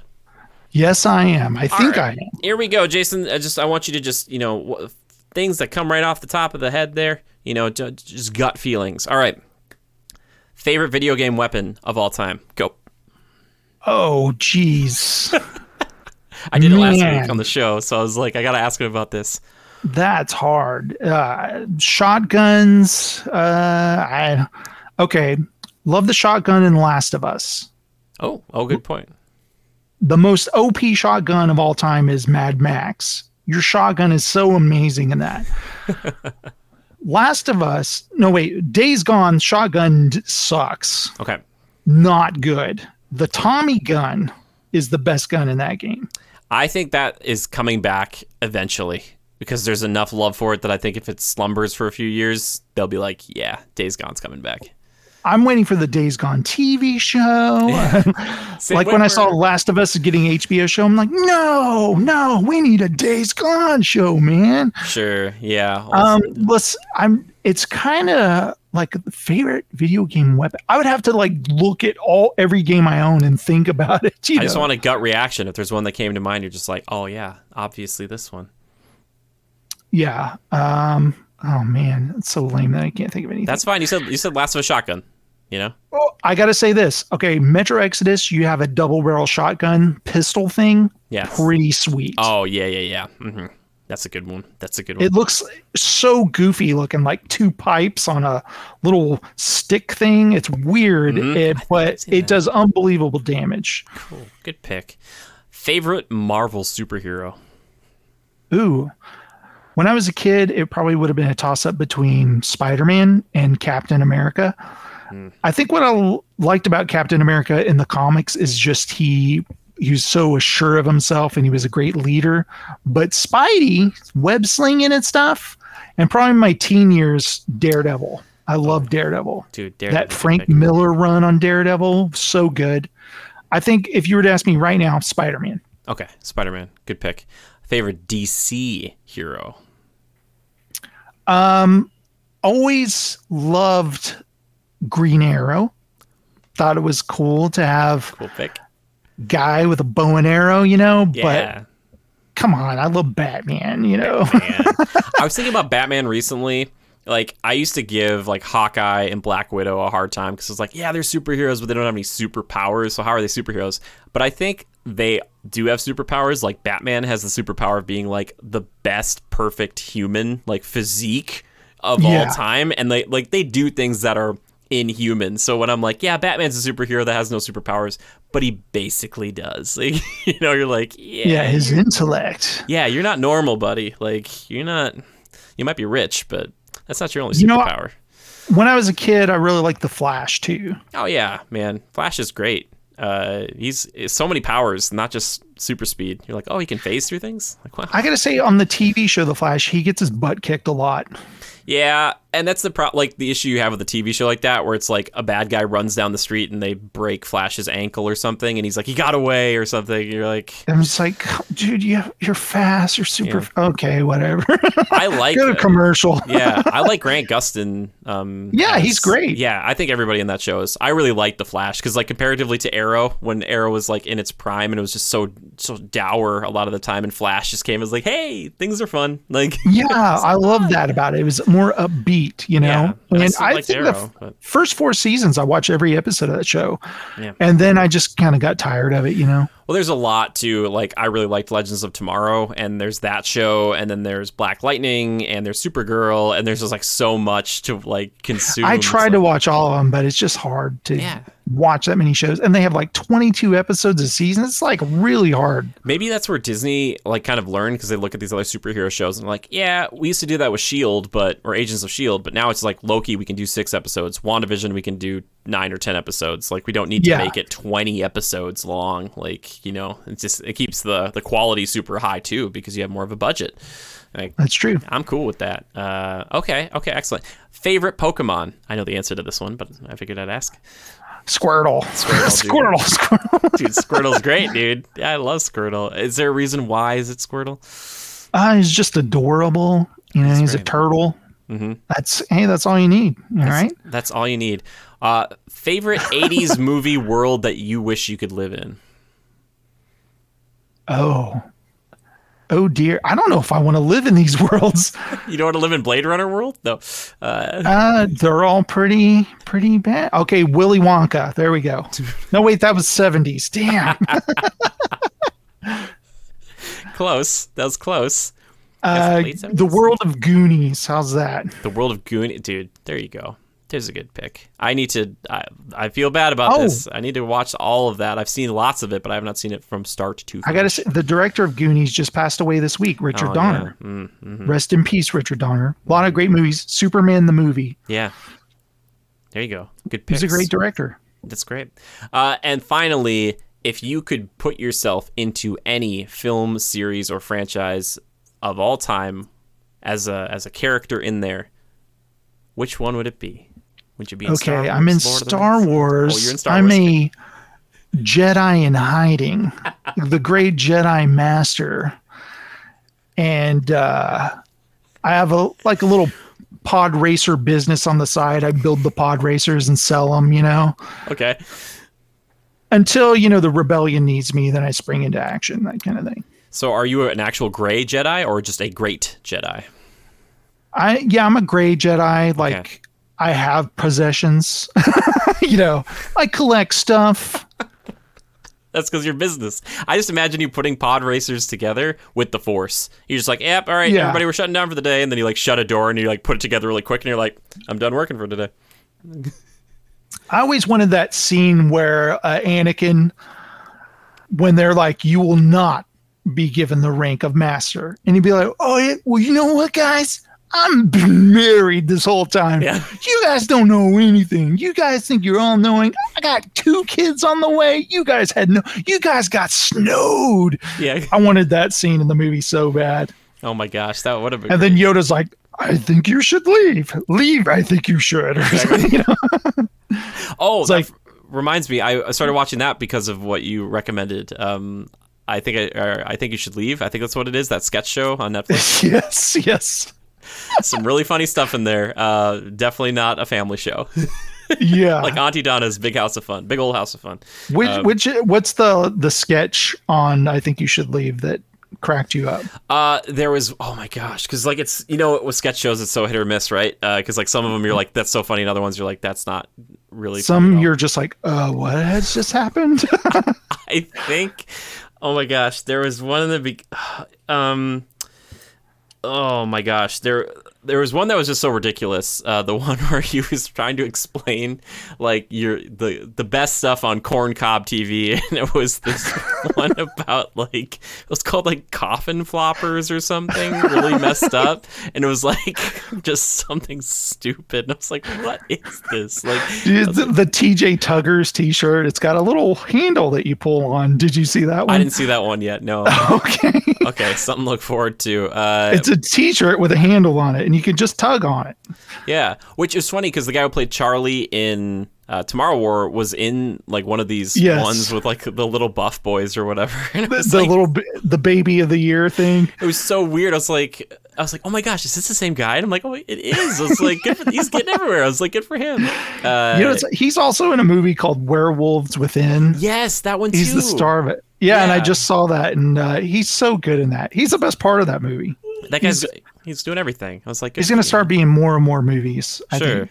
Yeah, this the sketch show, I was like, okay. Or no, you know what, I was kind of getting a kick out of the whole, this guy is in a meeting, and they're like, hey, we're pushing lunch back to 1:30 because this guy's got to make a presentation. He's got to get on a flight, and he's like, he's going to eat a hot dog, and he's like, you can't do that. So he like puts a hot dog in like the coat, like jacket sleeve, and so like he's like sitting there like watching this guy to kind of put his hand over his face and like take a bite of something, and like they like all start to know that he's doing it. They're like, he's eating a hot dog, and he's like, I'm not eating a hot dog. And then like they finally they pin him to a wall, and he's got like the hot dog stuck out of his mouth, and they're like trying to get it away from him, and, like he's gonna bite me, and he's like choking somebody, and it's just like completely insane. And I was like, this is pretty funny. Like, I think so. That's what I like about the show, is it's just completely absurd. Yeah. And if you tell anybody about it, they're like, what are you talking about? Yeah. Like you just got to see it. Yeah, you just have to see it. So like I said, it's like sketch shows, man. You just got to go in with an open mind. One of my favorite sketches from the first season is, because I think the second season, the hot dog one, is a game show. And it's kind of like where you're kind of like Jeopardy or whatever. But if you get a chunky up on the wall, this guy in an outfit, he's called a chunky. He comes and he eats all your points. Okay. But the guy who's in the chunky suit isn't sure what he's supposed to do. So he's like, oh, I'm sorry, you got a chunky? Oh, here he comes. And then he's like walking out, and he's just like, grabs a guy, gets him in a headlock. The dude's like, what are you doing? He's like, chunky, you're not supposed to do that. Don't touch him. And the guy's like, what? He goes, don't talk, chunkies, don't talk. And he's just yelling at the mascot guy, and the mascot goes away. So each time the guy lands on a chunky, he comes back out, and it gets progressively worse. Okay. And it's so funny. Cool. It's so funny. Yeah. Okay. Well, so I got to keep watching that then. It's just nice. It's like 15. They're like 15 or 17 minutes long. They're not long really at all. Short episodes. Like really quick. And it's like, oh, okay. Like I'm totally cool with that. So I like sketch shows. Like I said, they can be really hit or miss on the actual sketches, but it's just so creative. There's just a bunch of weird stuff. And sometimes you're like, man, this is really funny. Like really, really funny stuff. But you also have to be in the right mood for it. There's one with, the commercials with lawyers. Has anyone done this to you? And if anyone's ever done this to you, I will fight for you. That kind of thing. There's a lawyer commercial in that first season that gets progressively more and more absurd, and it's so funny. Okay. I think it's on the first episode. You just watch that one. I'm trying to remember if I did see that or not. Maybe I did. There's so many. It's so hard. Like I watched 2 episodes, and like there's just so many sketches. I'm just like, yeah. Oh, there's like one reason like this. It's like a haunted tour. And at the beginning, the guy is like, it's like a ghost tour in this house. And this guy's like, yeah, well, it's after hours. The kids aren't here, so we can swear if we want to. And one of the guys in the crowd, who's like that main guy, he just starts saying just like the worst possible stuff. And he's like, well, we're all adults here. We can swear. And like, and it just keeps getting worse until he has to like get pulled aside. And they're like, you can't say this anymore. Like, you can't talk like this anymore. And eventually, like, he just keeps doing it, and it just gets weirder and weirder. So yeah, without spoiling it, check it out. Everybody watch that. Check that out. And then, like I said, too, also watch Auntie Donna's House of Fun, or Big Old House of Fun. That first bit that they do in that one is so funny to me, and it's one they used to do, like I actually did live a lot, but something like the fact that they shot it the way they did, it's just, man, it kills me. It's just I'll check that out. Yeah, everything's a drum. Just remember that everything's a drum. Okay. Anyway, that's going to do it for the show this week. It's a brief one. No, this is like the longest show I've done in so long. It's been so much fun. It doesn't feel like it's been like 2 hours. But if you guys who are listening to this ever have an idea or a question or a thought about the podcast, please just tweet the hashtag Critical Podcast to either at JimmyGood013, that's my personal Twitter account, or you can tweet at our official account, which is at GoCritical. However, if you'd like to tweet something at Jason, tell him you did a great job or whatnot, Jason, where can they find you on Twitter? I am at the Jstrom on Twitter. Really easy to remember. Yep. So you can find me there. I will link it too, so you guys can see it, and it's probably popping up on the screen as well too. But yes, Jason's very active also in our Discord, and he hangs out on the Twitch channel with us, like when we're playing games together, or he'll just come hang out and listen to me talk while we're playing through Assassin's Creed, which I've crested the 70-hour mark, and I'm like, I think I'm close to done, but I do. Like, it's just, not yet. Oh my gosh, it's so long. But yeah, they're like not even close. Not even close. But yeah, there's a ton of ways to support us, but the best way to do it this week is just let us know how you enjoyed the show and what you thought of the Tomorrow War. Shares are always appreciated, but also a huge shout out to our patrons. Appreciate that too. You guys are fantastic. Jason, anything else you want to say here as we wrap up? I had a great time talking to you. I had a lot of fun. Thank you so much for inviting me on your podcast. I had a blast. It was a pleasure and an honor. Thank you for being on here and taking a couple hours out of your evening to chat, man. You are always welcome because, like I said, you're a podcast veteran. Check out Entertainment Landfill. I know you haven't done anything recently, but the stuff I've heard in the past has been fantastic. So please go listen to his stuff. I think I've got the podcasting bug again. I think I'm going to start doing more podcasts. Well, I don't know who gave that to you, but apparently it's a little contagious. I owe it all to you, Jimmy. Remember me when you're at the top. Because I think right now, mostly... No, even my mom isn't watching these. So, but it's okay. This is just archives. It's just archive footage. I used to joke with other people like Joe on the show, and I'd be like, I'm only recording these for myself. I don't put these out. Like, he's like, what? I was like, no. I used to joke with, I did my show with my buddy Steven and my buddy Will. And I would say that podcasting, it's kind of like we're recording it on a cassette. Yep. And then I drive down the freeway and I throw it out the window and go, oh, I hope somebody listens to this. I said, that's what podcasting's like. Dude, that's an apt description. Very apt. Oh my Somebody gosh. one day finds it. I'm going to listen to this thing. Oh my gosh. That's so, yeah. It's like, what is this? What were they talking about? This ancient relic. That's so cool. Well, when that starts back up, I'm excited to listen to it because it's a good show and you're a good host. So. Oh, thank you very much. Yes, it's the truth. It's the truth. Well, again, I appreciate you being here, and we're going to say goodbye off of this, but we're going to say goodbye to all of you lovely listeners right now. We appreciate you so much. Just take care of yourselves. Take a few minutes. Do something for yourself or someone you care about. Call that person you've been meaning to call. Trust me, if you do it, you'll feel so much better about yourself. All right? And until next time, just remember, everybody out there, to adapt and overcome. Bye-bye.